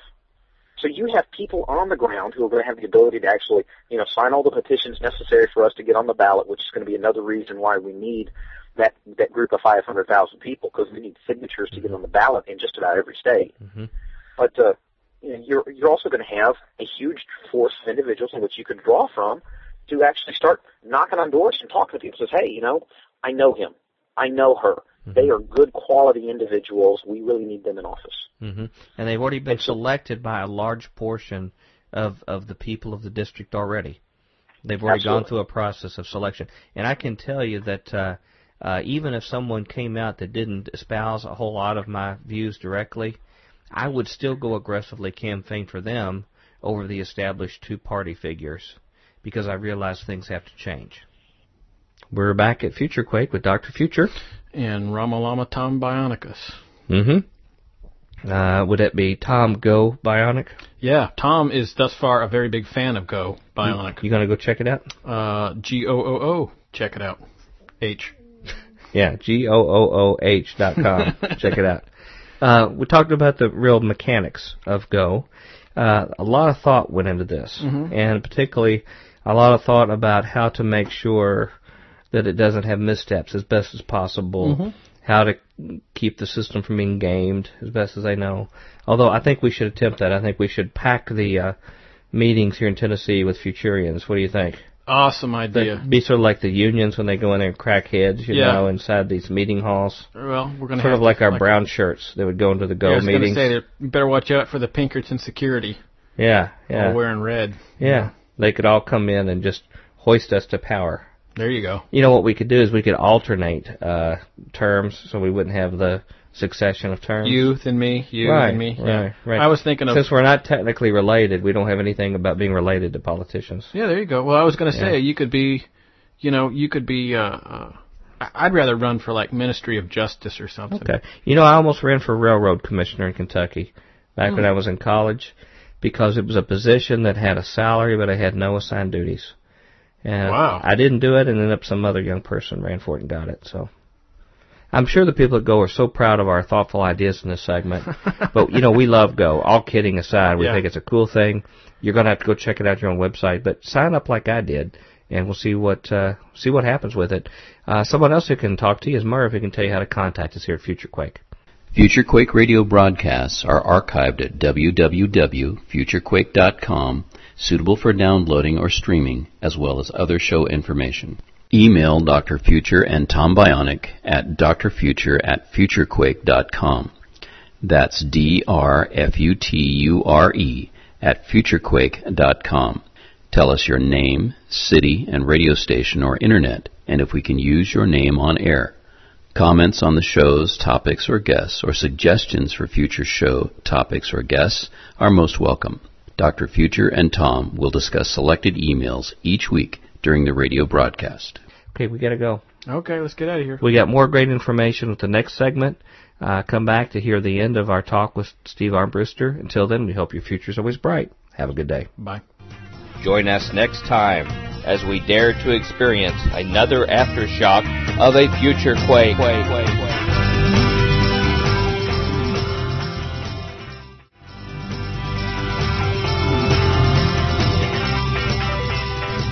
Welcome to the Future Quake Show. I am Dr. Future. And I'm Tom, no middle name today, Bionic.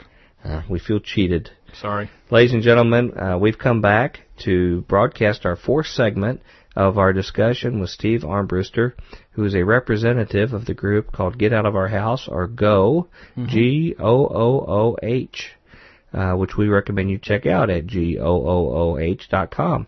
And we're talking about a creative alternative to the power broker-based political process. We're going to wrap it up with the vision of the plans for the future, what their effective strategy is, some of the challenges involved, and we think you'll enjoy it. But until then, here's Mr. Armbruster, and we'll be back to wrap it up here at Future Quake. People call us crazy, and I have heard. Join the club. Yeah.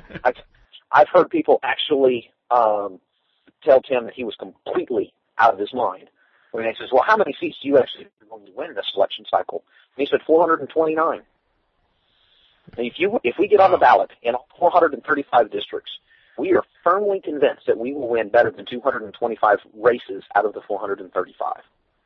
Wow. Because people are absolutely sick and tired of what's happening in Congress and in Washington.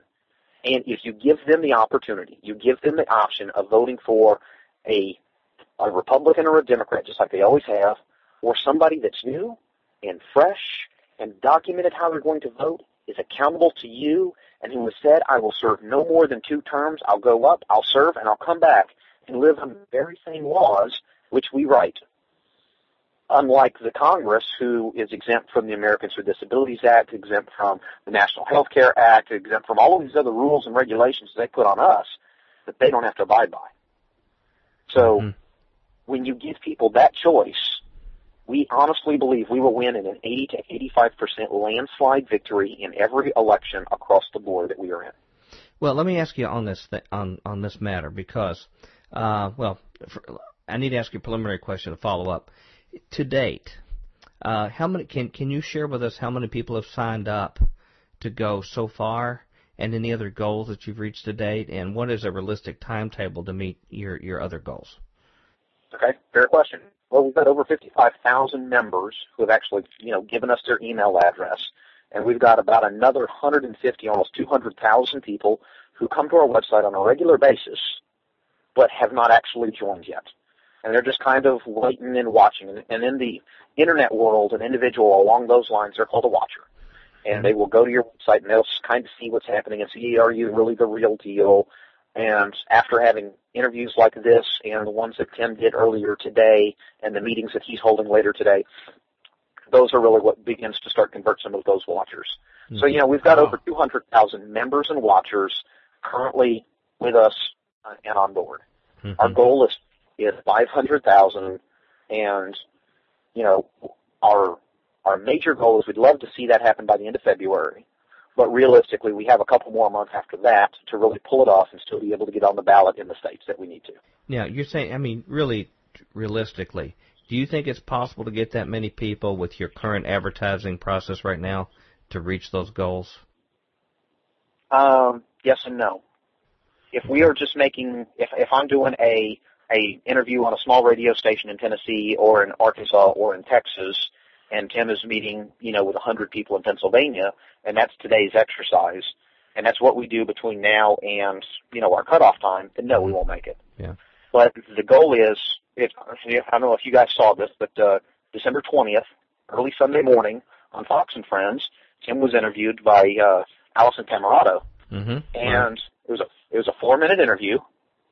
Within 15 minutes, we had over 3,000 hits to the website. Mm-hmm. Within 36 hours, we had 80,000 hits to the website. We had 10,000 or 11,000 new members off of that 4-minute interview at 7:40 Central Time Sunday morning, when people are either sleeping or getting ready for church.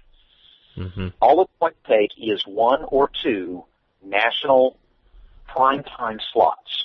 Mm-hmm. Whether it be, something on a Sunday afternoon with the clock ticking in the background. Well, I was expecting Future Quake was going to put you over the top itself. Yeah, I mean... Well, I look forward to seeing the results and seeing Tennessee and the surrounding states really explode with activity. We have a large national and international audience in Future Quake. And we have coast to coast a very large audience, tens of thousands of faithful listeners weekly in Future Quake. And we all march in lockstep Okay. We are just like a army that picture Nuremberg, you know, how they march in. That's how we are, the Futurians on Future Quake.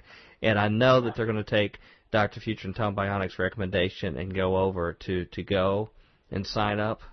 And they are going to be just like a massive movement coming in. So I think we're going to be the big push, the big heave-ho for you coming up there. And I would love that for us to have more members and more things going on than we know what to do with. Well, that's my goal in life. I warn you, though, that the Futurian listeners are sometimes too smart for their own good. And they've been well educated on principles of liberty and the Constitution and on responsibility of individuals and some of the issues and evils of institutional governments and what they've done. They can be a persuasive lot. So their numbers are magnified when you actually, sit down to getting in the closed-door rooms and things like that. And this is an opportunity for like-minded people like this to have a forum to actually have a say and influence. And it really is up to us whether we're going to, get up off our seat and get involved and get engaged. And I would certainly recommend even forums like Coast to Coast with George Norrie. They've got 10 million listeners every night and looking for honest, fresh ideas. I don't know if you've contacted them or not, but they will send another enormous clot that will at least rival Fox and Friends in terms of the number of people you'll get signed on. Well, I will certainly talk to my media coordinator and say, hey, go chase this rabbit trail. Let's see how far this rabbit hole goes. Yeah, you'll need a lot of extra servers if you get on a show like that. And of course, there's many others in our system. One of our regular friends that comes on here, he goes by the name of Mish from the Global Economic Analysis blog. Yeah, he would just eat you guys up. One of the largest followings in the world, I guess, the top economic blog. Yeah, he gets like 4 or 5 million hits a week or something ridiculous. And basically flooded all of the servers in Congress just with his call to send letters out to Congress. And there's a lot of these people are force multipliers once they know that you're out there, and it's going to be exciting to see how this experiment works.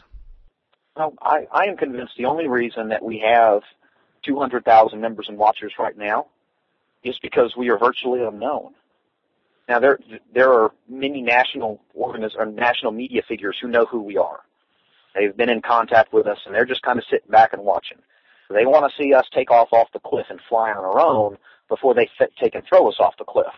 But I think that we've actually proved that point, that we're a real deal. We're not some get-rich-quick scheme. This is not some, fluke or flash in the pan, but this is a real deal.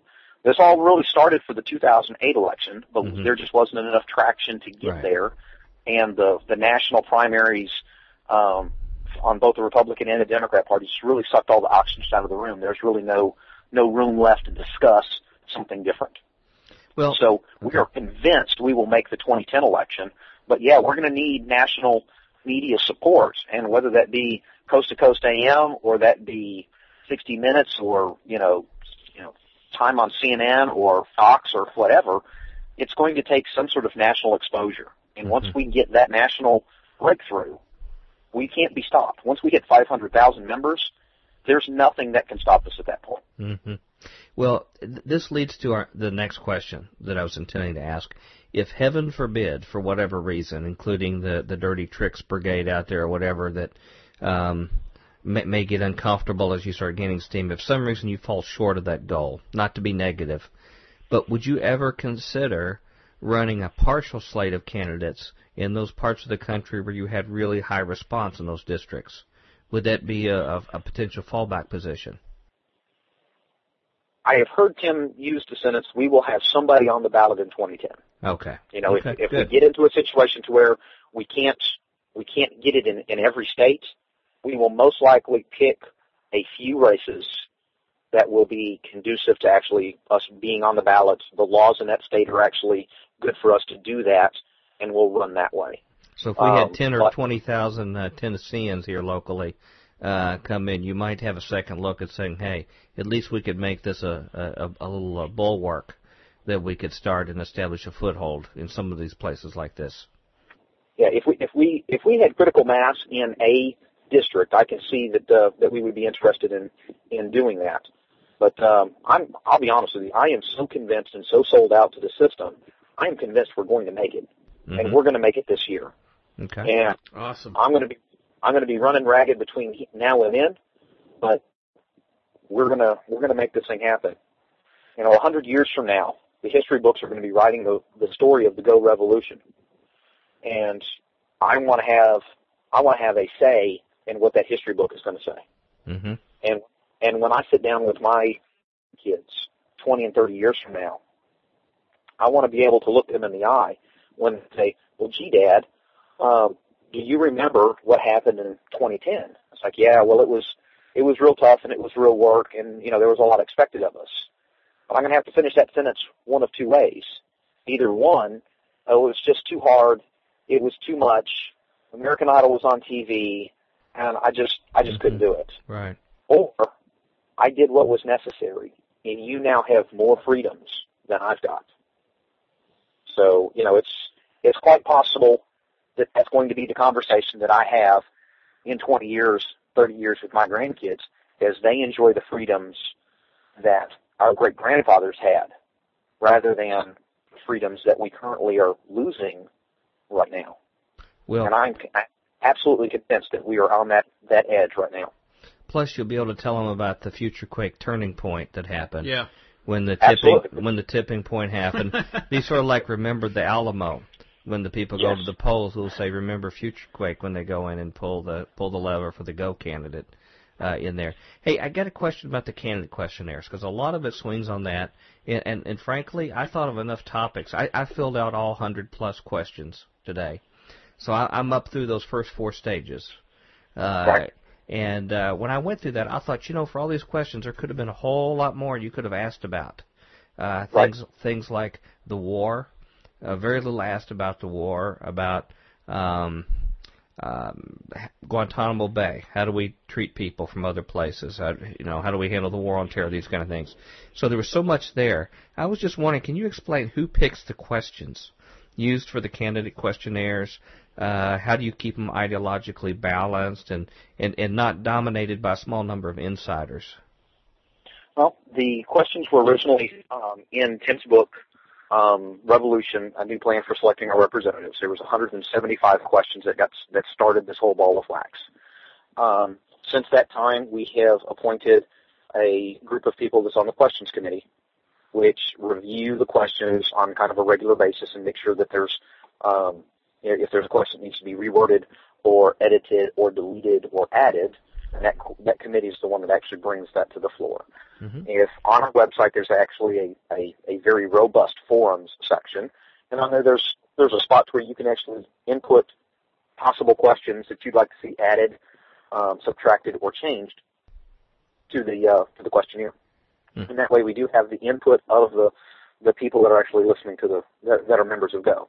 Mm-hmm. And two major changes that we have undergone. If you read the book, you will see that Tim really has a little opinion of wealthy individuals and lawyers being our representatives. Not that he has a little opinion of wealthy people and lawyers. He thinks that they're overrepresented in our Congress right now. Mm-hmm. 80-90% of everybody that's in Congress is a lawyer, and better than 2/3 of them are multimillionaires.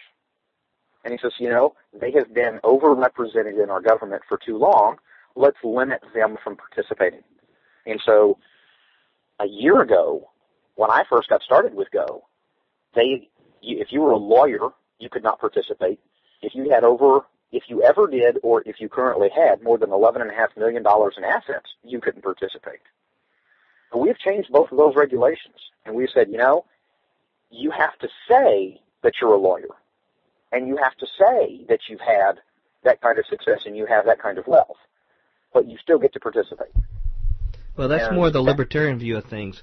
That says that you have to be transparent and honest, but an informed citizenry can make the hard decisions on whether they want another lawyer or not in there.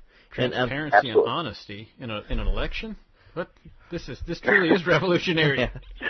That's exactly. Well, that alone will be a major contribution. Yeah. Now, we actually mean transparency by the first definition, the one that we actually learned when we were in school, rather than the transparency that we're seeing in our government right now, with the most open and transparent Congress and White House that we were supposed to have ever had. Oh, yeah, that's right. Mm-hmm. Yeah, that's right. I forgot about that. what do you think will be the biggest challenge in making this approach work in the long term? 500,000 people. That's it. The biggest challenge that we have is getting known by enough people that will actually go to our website and click on the button that says Join Now. That's the hardest thing we do. Once we've accomplished that, we're in great shape. Okay. How do you think the establishment, political forces, and even media will try to respond, to try to neutralize efforts like Go, if this really takes off? They won't take this setting down as it continues to take traction. They'll pull out the box of dirty tricks. Are you prepared for that, and how do you think they're going to try to respond to derail it? Well, they've already taken the first steps, and the first step was ignoring us. We are convinced that we are well known among the power brokers. They know exactly who we are. They know what we're trying to do, and they're afraid of us. And if you don't believe me, listen to, some radio talk show host and hear how they berate against the third-party movement and how bad a third-party movement would be. There's only one reason an individual would do that. There's a really strong possibility that there could be a good, solid other option on the ballot other than the Republicans and Democrats. Now, could that rhyme with like a lush Rimbaugh? It could rhyme with that, yes. Okay. Sort of a Freudian slip. The first step is, the first step is going to be to ignore us. The second step is the different state legislatures are actually going to try to change the laws and make it more difficult than they already have to get us on the ballot. So, and it's a matter of a will of numbers. 3-4 months ago, we had 1 million to 2 million people show up in Washington, D.C. Mm-hmm. You start seeing rallies like that at all 50 state capitals. It's going to be very difficult for these individuals who actually live in these districts. I mean, they're going to have to see these people that show up on the Capitol steps in Arizona and in California and in Texas on a fairly regular basis. Mm-hmm. You can't hide that well. I mean, the folks in Washington, D.C., they didn't have to worry so much because the 2 million people that were there were spread out over the whole nation. I mean, if you've got 2 million people from Vermont that shows up at the Capitol, sorry, man, you're not going to be able to hide from them. Mm-hmm. And that's really going to be our strength. Our strength is in our people and in the system that's been built. Mm-hmm. Well, what about infiltration?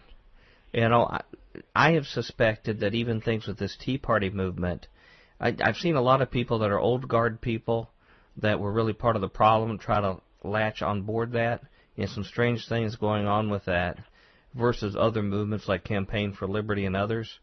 And I know they can smell if there's something popular going on, their ability to morph and try to get in on the inside. Try to pack the boxes there with members and go and things. Do you have safeguards in place to smell out when somebody's trying to game the system? Right now, we're really relying on the people. The people are going to be our strength in this deal. Where you've got an individual that's going to come on board and say, oh, well, I really think we need to do such and so or do this. If people have asked me, says, well, what about Acorn? Can Acorn get in and take over the system? Well, if Acorn puts 3,000 people in a district, all on the, if they all join, then yeah, they could. But it's really going to be incumbent upon the people who are actually, and we started this conversation off. Right. If the people themselves don't get involved, then it doesn't matter what you do. That's right. So it comes right back to the responsibility of the voters, of the participants of Go, to actually be able to smell a rat. Right. And the reason we have the selection session is set up to where before you ever sit down and talk one-on-one with any of these individuals, you vote one of those people off the island. Mm-hmm. And once you vote against somebody in that first round, you can never vote for them. And so the reason we did that is your first impressions, positively and negatively, are right about 80% of the time. Mm-hmm. And so if you look at somebody and says, I can't quite put my finger on it, but something here doesn't smell right, you can actually put forth a firewall and prevent there from being a problem later on. He says, I'm going to vote against him. And then you have your one-on-one with them, and it doesn't matter what they say. can be as eloquent and as beautiful as they can be, you can never vote for them because you've already voted them off. Mm-hmm. And so that's really our protection that we've built into the system, is the way the votes occur in the selection session.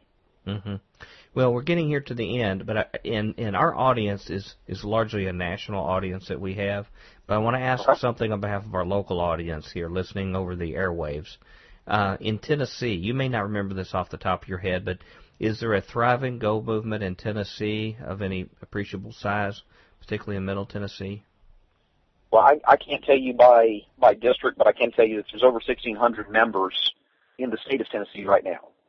I mean, we have a coordinator for every state, and if you were to go to our website, and in the bottom right-hand corner of our website, you'll see a map of the United States. You click on that map, and it'll take you to a state-by-state map, and you can click on it, and you can find links to our state Facebook page, meetup sites, the Google Calendar for that state, and contact information for that state's coordinator. So there's already 1,600 in Tennessee already. Wow. Yes, sir. Okay. Well, we will be emailing you when this airs locally and over the web, and I sure hope you're able to notify the local Go people around the country and let them know, and to use us as maybe a little pass-through here in this area to get information to other people here in Tennessee. Well, we would love as someone on the media side of the equation that can help be a conduit for information in this part of the country. Well, man, I really appreciate it, and I will certainly notify my Tennessee group as soon as we've got some information as to when this would be aired, and love to have a session up there where we can, get some folks together and run one of these mock selection sessions and really get you a feel, because someone described it very well to me once, and I was trying to give a 10-minute introduction to Go and just using words, and they said, what you're trying to do is you're trying to describe the fall color change in New England using only words.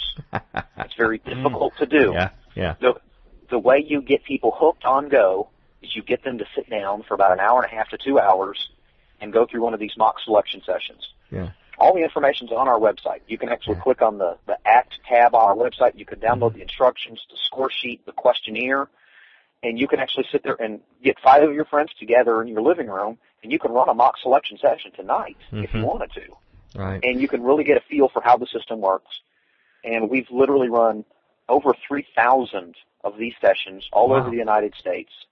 And we have found we've done them in the heart of San Francisco.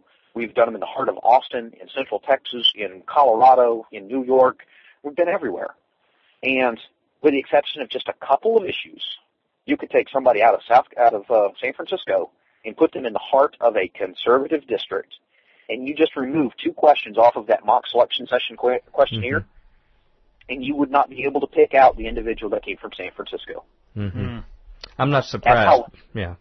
That's how varied and the big variety of questions that we have, and those answers that are coming in. The people are our strength, and that's going to be that's going to be how we pull this thing off. And it's going to be individuals like you guys that are giving us a little bit of time so we can explain this and introduce it to your listeners and really getting behind us and talking us up. Well, that one of those mock exercises would be a great thing for you to put up on YouTube and maybe on your website too, to televise one and let somebody eavesdrop in and watch one so they could see it as well. And it might be an interesting thing for us to broadcast, where we actually record it for the radio, at least. That'd be cool. Audibly, and maybe interview some people that went through it and see what their experience. I think that's a really good idea, man. Maybe we should do that. Would be sort of. Plus, we're good at mocking, so that would be good one for of the our mock-up. Hey, I know we're out of time here, and you've been very gracious with your time, but I need for you to reiterate for our listeners how they can get involved with your organization, and maybe they can join it like Dr. Future did today, and the other Futurians could get right behind me and do the same. How can they get involved with your organization and find out more about it? Well, right now what we ask of everybody is to go to go.com, GOOH.com. Click on the button that says Join Now. Give us your name and your email address. It's all we ask at this point. We don't want any money. Please keep it in your pocket. And, then tell your friends, neighbors, family, coworkers. We've got Facebook. We've got MySpace. We've got, all the social networking, Twitter. Hook up with us there, whatever it is that's your flavor of the day, that's really your thing that you like doing, and then promote us on via your email list, your Facebook group, your Twitter followers, however it is that you get the word out amongst your friends, pass the word. I carry around with me a stack of business cards everywhere I go. Leave them with the tip at the restaurants, leave them stuck at the gas pump. Just everywhere I go, I try to leave a little bit of literature behind so people can actually start looking and seeing what's going on. So we just ask people to go to go.com, GOOH.com, and become a member. That's the number one thing that we need at this point. We'll have your link at our website. And as we often tell people, getting involved with your neighbors, going in and going through these exercises, doing this process is going to be a lot more interesting than sitting on the couch and watching another American Idol or another DVD. No more Dancing with the Stars for you. That's right. How about taking a few minutes and spend time with your fellow citizens and do something where you can learn to respect each other as you try to make it a better place. Steve, I want to thank you so much for joining us. And please give Tim our best and let him know we'd love to see him too sometime if he happens to be available in the neck of the woods. All right. Well, we thank you so much for the opportunity to speak to you and to your listeners, and I look forward to a trip to Tennessee in my near future. Well, you got a spot here. We'd like to see you and like to meet you and sit down with you and talk with you further about this, and we may see you in one of these rooms too, and one of these exercises as we distill some things out. Thank you again so much for joining us, and we'll be talking to you soon. We're back at Future Quake with Dr. Future. Tom Bionic. Well, that's quick. That's the end of our discussion with Mr. Armbruster. We recommend everybody sign up for Go if you get a chance. Someone else you can contact is Merv, who can tell you how to contact us at Future Quake.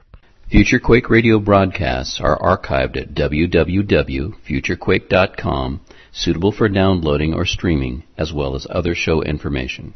Email Dr. Future and Tom Bionic at drfuture@futurequake.com. That's DRFUTURE at futurequake.com. Tell us your name, city, and radio station or internet, and if we can use your name on air. Comments on the show's topics or guests, or suggestions for future show topics or guests are most welcome. Dr. Future and Tom will discuss selected emails each week during the radio broadcast. We got to go. Quick. Come back for the news tomorrow. Until then, we hope your future's always bright. Have a good day. Bye. Join us next time as we dare to experience another aftershock of a future quake.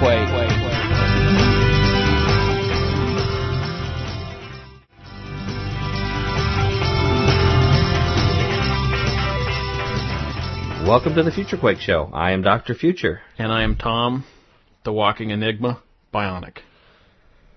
Boy, that you are. One of the truest middle names you've ever had. I know. That's not foreshadowing. That's just truth right just there. isism. That which coheres. Ladies and gentlemen, it's great to be back with you for another Friday on the Future Quake Show.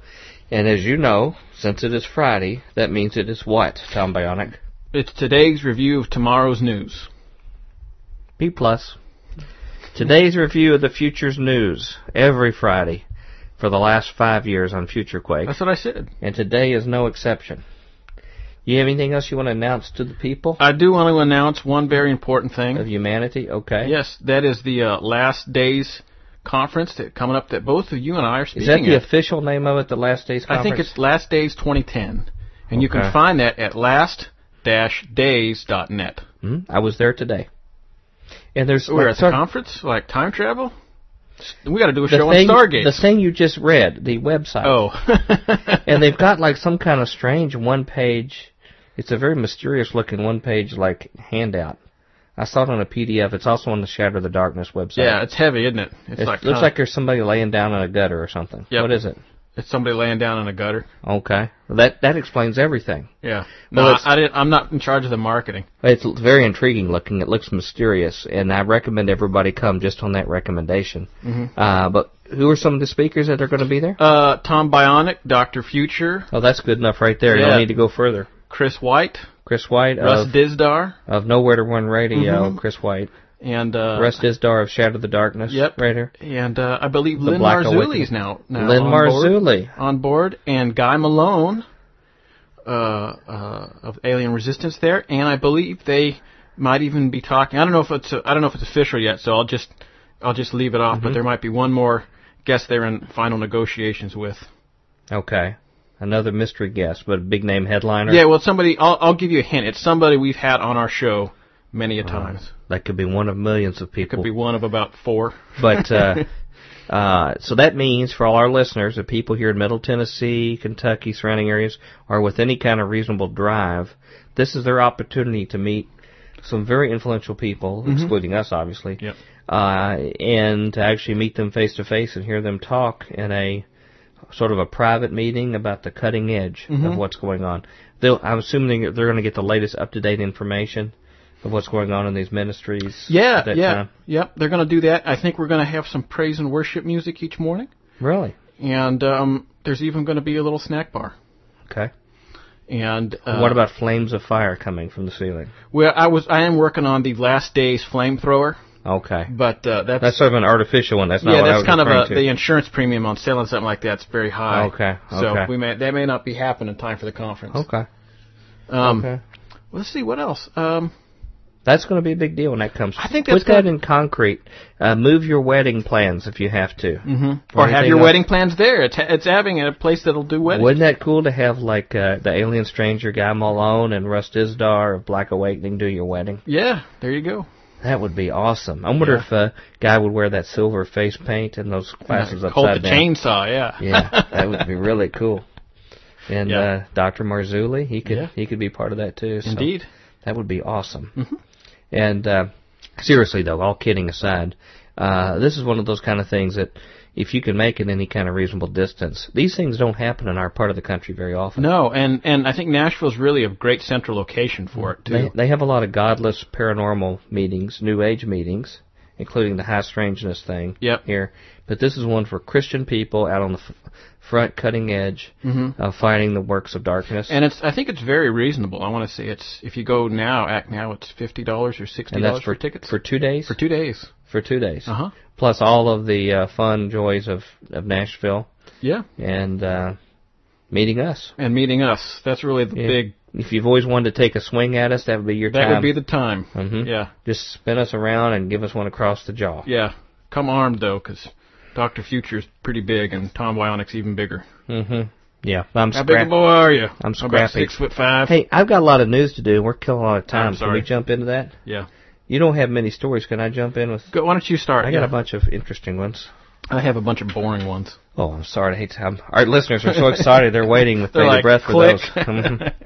Well, this is from several different news sources. I think it's American Free Press and Breitbart TV, which Andrew Breitbart used to be part of Drudge.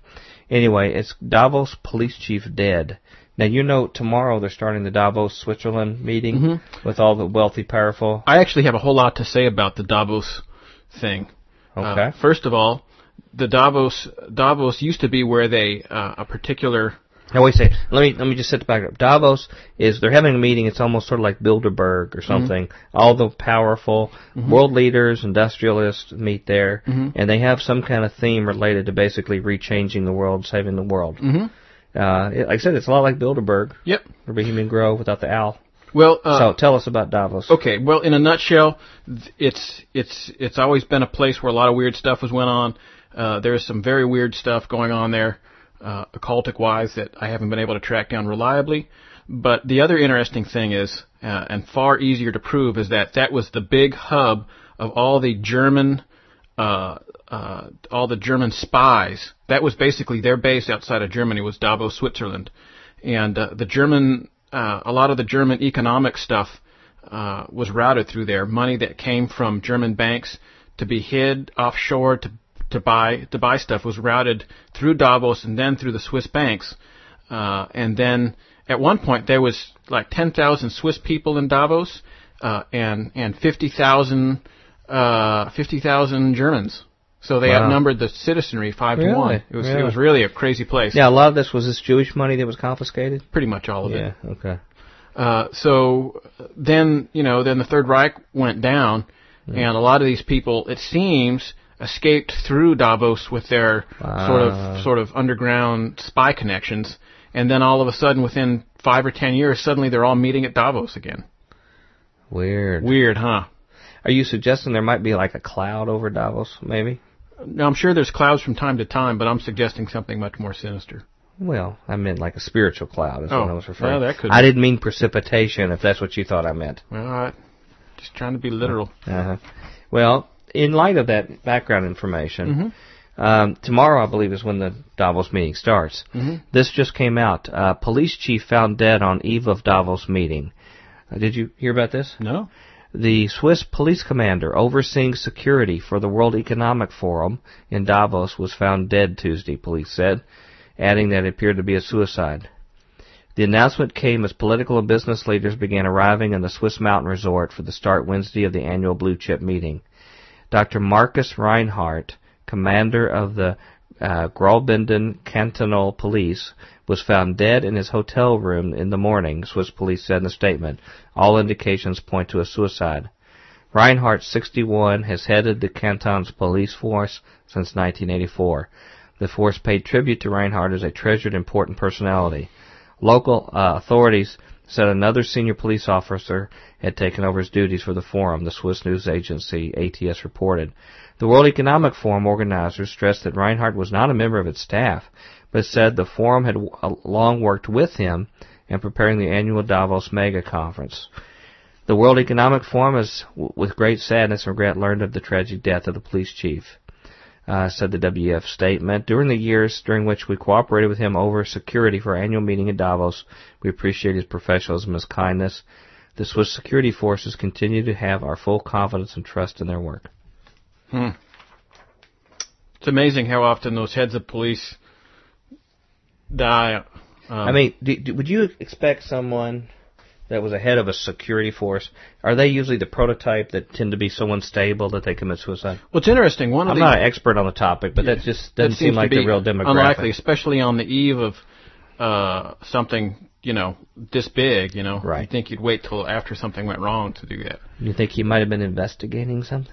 That could be. Well, speaking of that, David Kelly, I believe his name, he was the guy that was the big primary whistleblower about there not being any weapons of mass destruction in Iraq for the British component. He was kind of the lead scientist and all that. He wound up dead very suddenly. Oh, look at that. Why don't you go ahead and read it? Okay. Under Operation Stealing Thunder. Operation Stealing Thunder. Okay. Rolling ahead. This came through Google News from the UK Press Association. David Kelly death data kept secret. Evidence related to the death of government weapons inspector David Kelly is to be kept secret for 70 years, it's been reported. A highly unusual ruling by Lord Hutton, who chaired the inquiry into Dr. Kelly's death, means medical records, including the post-mortem report, will remain classified until after all those with a direct interest in the case are dead, the Mail on Sunday reported. And a 30-year secrecy order has been placed on written records provided to Lord Hutton's inquiry, which were not produced into evidence. The Ministry of Justice said decisions on the evidence were a matter for Lord Hutton, but Liberal Democratic MP Norman Baker, who has conducted his own investigations into Dr. Kelly's death, described the order as astonishing.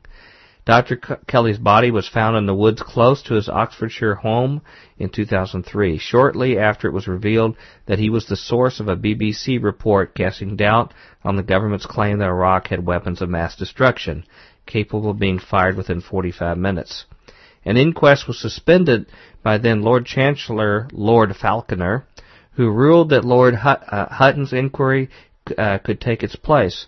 But in the event, the inquiry focused more on the question of how the BBC report came to be broadcast than on the medical explanation for Dr. Kelly's death. Lord Hutton's report in 2004 concluded that Dr. Kelly killed himself by cutting an artery in his wrist.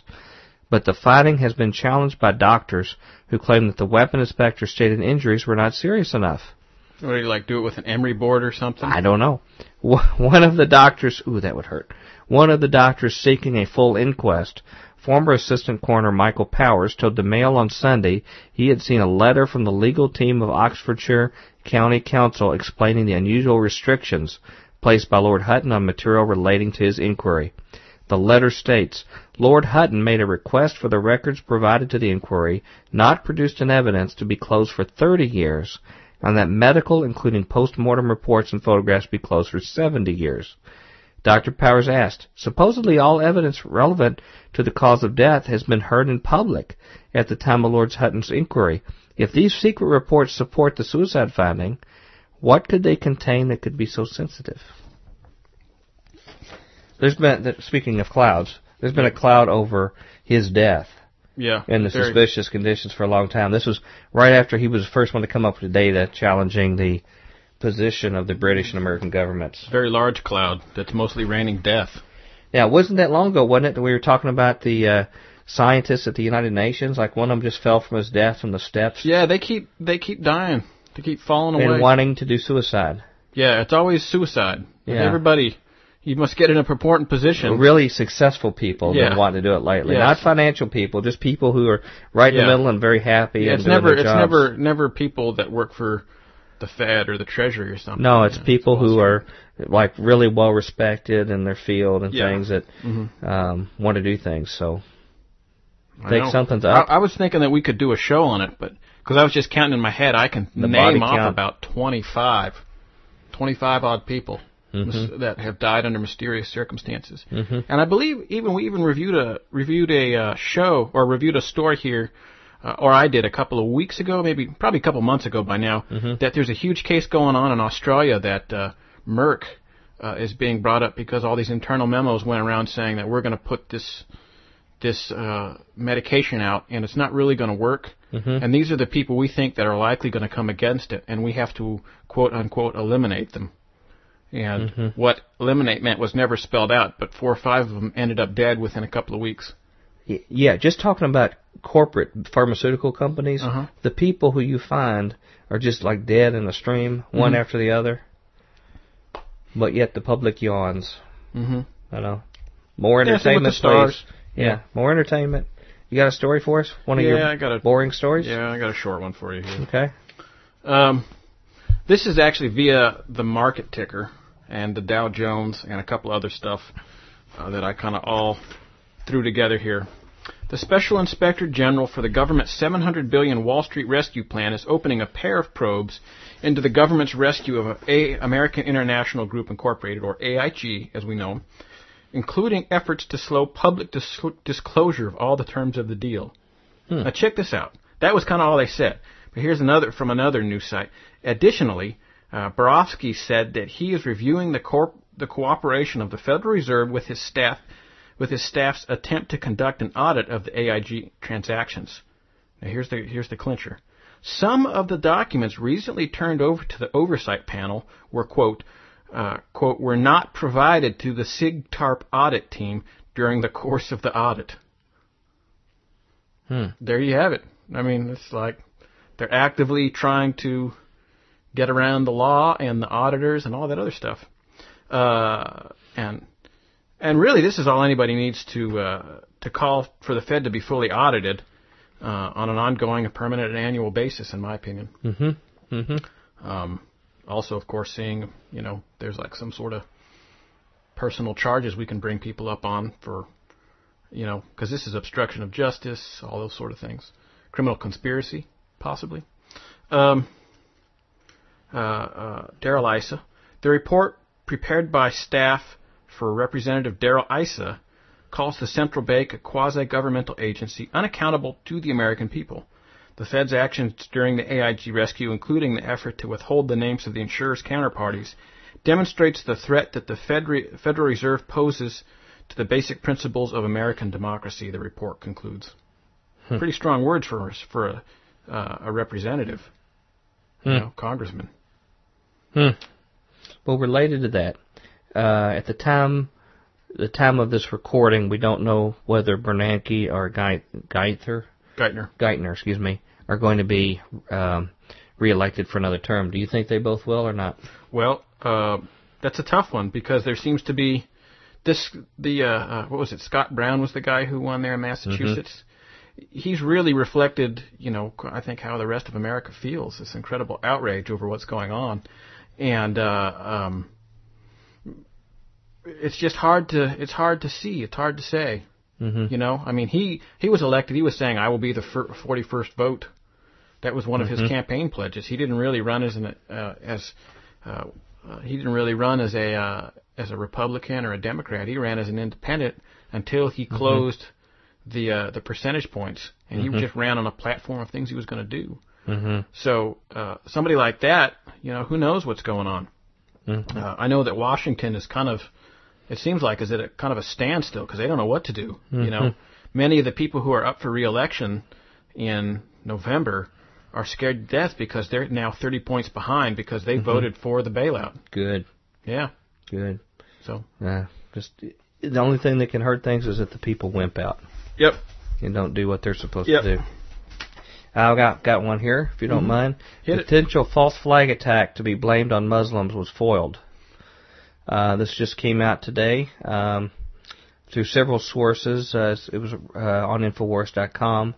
A possible false flag terror attack to be blamed on Muslims has been foiled after a Navy vet was busted with a grenade launcher, assault rifles, and hundreds of rounds of ammunition, as well as Arab headdress in New Jersey yesterday. That was actually going to be one of my stories, and we'll go ahead and then ask me about it.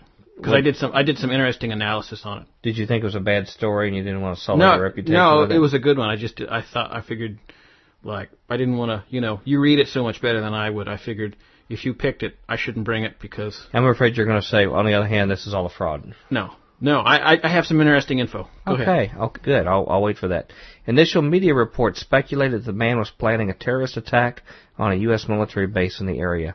Lloyd Woodson, 43, whose last known address was Reston, Virginia, today faces multiple offenses, including second-degree unlawful weapons possession and fourth-degree possession of prohibited weapons, Somerset County Prosecutor Wayne Forrest said in reporting in the New Jersey Star-Ledger. Branchburg police confronted Woodson at 3:35 a.m. at the Quick Check convenience store on Route 28 after receiving a call reporting a suspicious person. Branchburg patrolman Steve Krantz noted a large bulge beneath the green military-style jacket that Woodson was wearing, which was later determined to be the assault rifle with a defaced serial number, Forrest said. After searching his hotel room, police found a grenade launcher, hundreds of .50 caliber and 38 caliber rounds, a police scanner, as well as Middle Eastern red and white traditional headdress. The man may have had plans to attack a U.S. military base, reported Fox, New Jersey, adding that the amount of weapons he had led police to suspect he was a terrorist. The FBI were remarkably swift in distancing the man from any link with terrorists, despite the fact that his deadly arsenal was accompanied by maps of a military facility. The FBI said the man charged with multiple weapons offenses after a cache of weapons and maps of a military facility were found in his New Jersey motel room has no known terrorism link. Reported the Associated Press. Now here's their commentary. Imagine if a Muslim had been busted with grenade launchers, assault rifles, and maps of military facilities. Authorities and the media would instantly claim he was part of an Al-Qaeda conspiracy and launch all kinds of fear-mongering about the inevitability of getting hit again by terrorists unless we give up our rights, just as they did in the aftermath of the failed underwear bombing incident. This is their comment on that. Within days, the ghost of Osama bin Laden would once again be manufactured to claim involvement, and members of the military-industrial complex would be pushing their high-tech tools of enslavement. He says, however, because this was a false flag operation gone awry, it'll be buried and you'll never hear anything of it again. Now, here's an interesting thing. It says it's not the first time that military personnel have been apparently caught in the preparation of a terrorist attack to be blamed on Arabs as part of a false flags. As they reported in September 2005, 2 individuals wearing Arab clothes, wigs, and headdress were shooting at police at Basra, were later discovered to be British SAS soldiers. According to the Basra governor, Mohammed Al-Wali, one policeman was shot dead and another was injured during the attack that was patently a setup to be blamed on insurgents. Well, if you go and you can actually go and search Operation Gladio in Google, and up will come a 3-part BBC documentary on the stay-behind networks that were put together in the 60s, 70s, and 80s with the idea that the Soviets were going to come and occupy Western Europe. Well, what you find out is there is an incredibly strong connection between these stay-behind networks and a couple of incidents, one being the Bologna train bombing in 1976, I believe. I'll have to double-check the date on that. But that was Vincenzo Gulazarian, and I'm blanking on his name. That may not be right, but he was the guy that both the judge and the jury and even himself said, "Yeah, I did that, and I worked for the CIA, and here are the records." And the judge affirms that, and so did the jury, and prosecution and defense all claim that to be the same thing. And he said he was asked to do this as a way to sort of destabilize and vilify the communists in Italy, so that people would run to the government for safety and vilify the communists in the coming election. And it killed 80 people. Wow. So that, I mean, those are all his statements. That's not my analysis. Have you found somebody who we could have on our show as a spokesman about Operation Gladio? I've been looking for somebody, but I think maybe the producer of that documentary might be a good guy. Okay. Yep. We need to have a show on that. That is a pretty dirty business right there. Unlike all the clean stuff we've had on our show to now. Sure. It's so bad. It is. Yeah. I mean, it's really bad. And the thing that people forget with that is, in many cases, there were people died. In one case, in Belgium, a bunch of guys shot up a supermarket, who later claimed to be had been trained by American Secret Service people, and there was this crazy. They were part of another group that claimed to be communists, and then after the elections disappeared, and then all the weapons and all the cash from all of these bank robberies and stuff showed up in a bag by the river. You know, very, very strange. Let me add a little addendum here to this story. These two British men they were talking about that had done this, they also were carrying explosives, but that story vanished in subsequent coverage. They were taken to a nearby jail where they were confronted and interrogated by an Iraqi judge. And after that, the British government sent tanks in to rescue these men, and amidst the chaos, it resulted in 150 prisoners escaping from the jail. Great. And the only outlet to ask any serious questions was Australian TV News, which, according to one viewer, gave credibility to the conspiracy theorists who have long claimed many terrorist acts in Iraq are, in fact, being initiated and carried out by U.S., British, and Israeli forces. Wow, that's very bold. That's from the Australian News. Now, back to your comment where the CIA was involved in helping this. Have you heard what Ron Paul has been saying lately? I've not watched it entirely, but I think he is in mortal danger, because he actually came out and said that the CIA is running our military and running most of the key operations in our government, and that they must be stopped. Well, that seems to jive with a lot of what Colonel Wilkerson affirmed. Some of what Colonel Wilkerson affirmed. Especially with, like the vice president running a secret assassination team. When Dr. Colin Ross, he said, look, they run their own thing unbeknownst to anybody in the government. They run their own gig. Untouchable. Yeah. I did have a final comment on that story. Make a final comment. We've got about a minute and a half. Okay. Well, I saw that story right when it broke. And so I went and I realized two strange contradictory statements as I read it. One was that the guy was caught with the red and white Islamic headdress, and then the other thing, a couple paragraphs later, was that he didn't appear to have any link whatsoever to terrorism. And I thought, well, this is odd. What's going on here? And so I waited an hour. My thinking was that, well, you might be able to more strongly imply that this gentleman, something was really going on, and this might be a false flag thing gone awry or something. And you would know that by waiting for an hour. You would know that by waiting for an hour and seeing if, in fact, those two sentences disappeared. Yeah. And so I did, and lo and behold, an hour later, the same news story, those were edited out. They were edited out? From the same source? Same source. Oh, my goodness. Things are a lot worse than what we estimate. I know. I'm going to have to start taking screenshots of this stuff. Hitting the click on the fire shot button. I know the guys at InfoWars have had to do that in the past because stuff gets yanked down. Just like when they talked about Building 7 getting knocked down when you see it standing behind them. Yeah. Well, I mean, that whole... Well, I don't want to open that can of worms in like 10 seconds. Well, another can of worms is our friend Merv, who can come and tell you how to contact us. Contact us at Future Quake. Future Quake radio broadcasts are archived at www.futurequake.com, suitable for downloading or streaming, as well as other show information. Email Dr. Future and Tom Bionic at drfuture@futurequake.com. That's drfuture at futurequake.com. Tell us your name, city, and radio station or internet, and if we can use your name on air. Comments on the show's topics or guests, or suggestions for future show topics or guests are most welcome. Dr. Future and Tom will discuss selected emails each week during the radio broadcast. Okay, we got to go. All right, let's get out of here. Okay. We had some good bit of information. Yeah. Just come back for a great guest next week. But until then, we hope your future is always bright. Have a good day. Ciao. Join us next time as we dare to experience another aftershock of a future quake.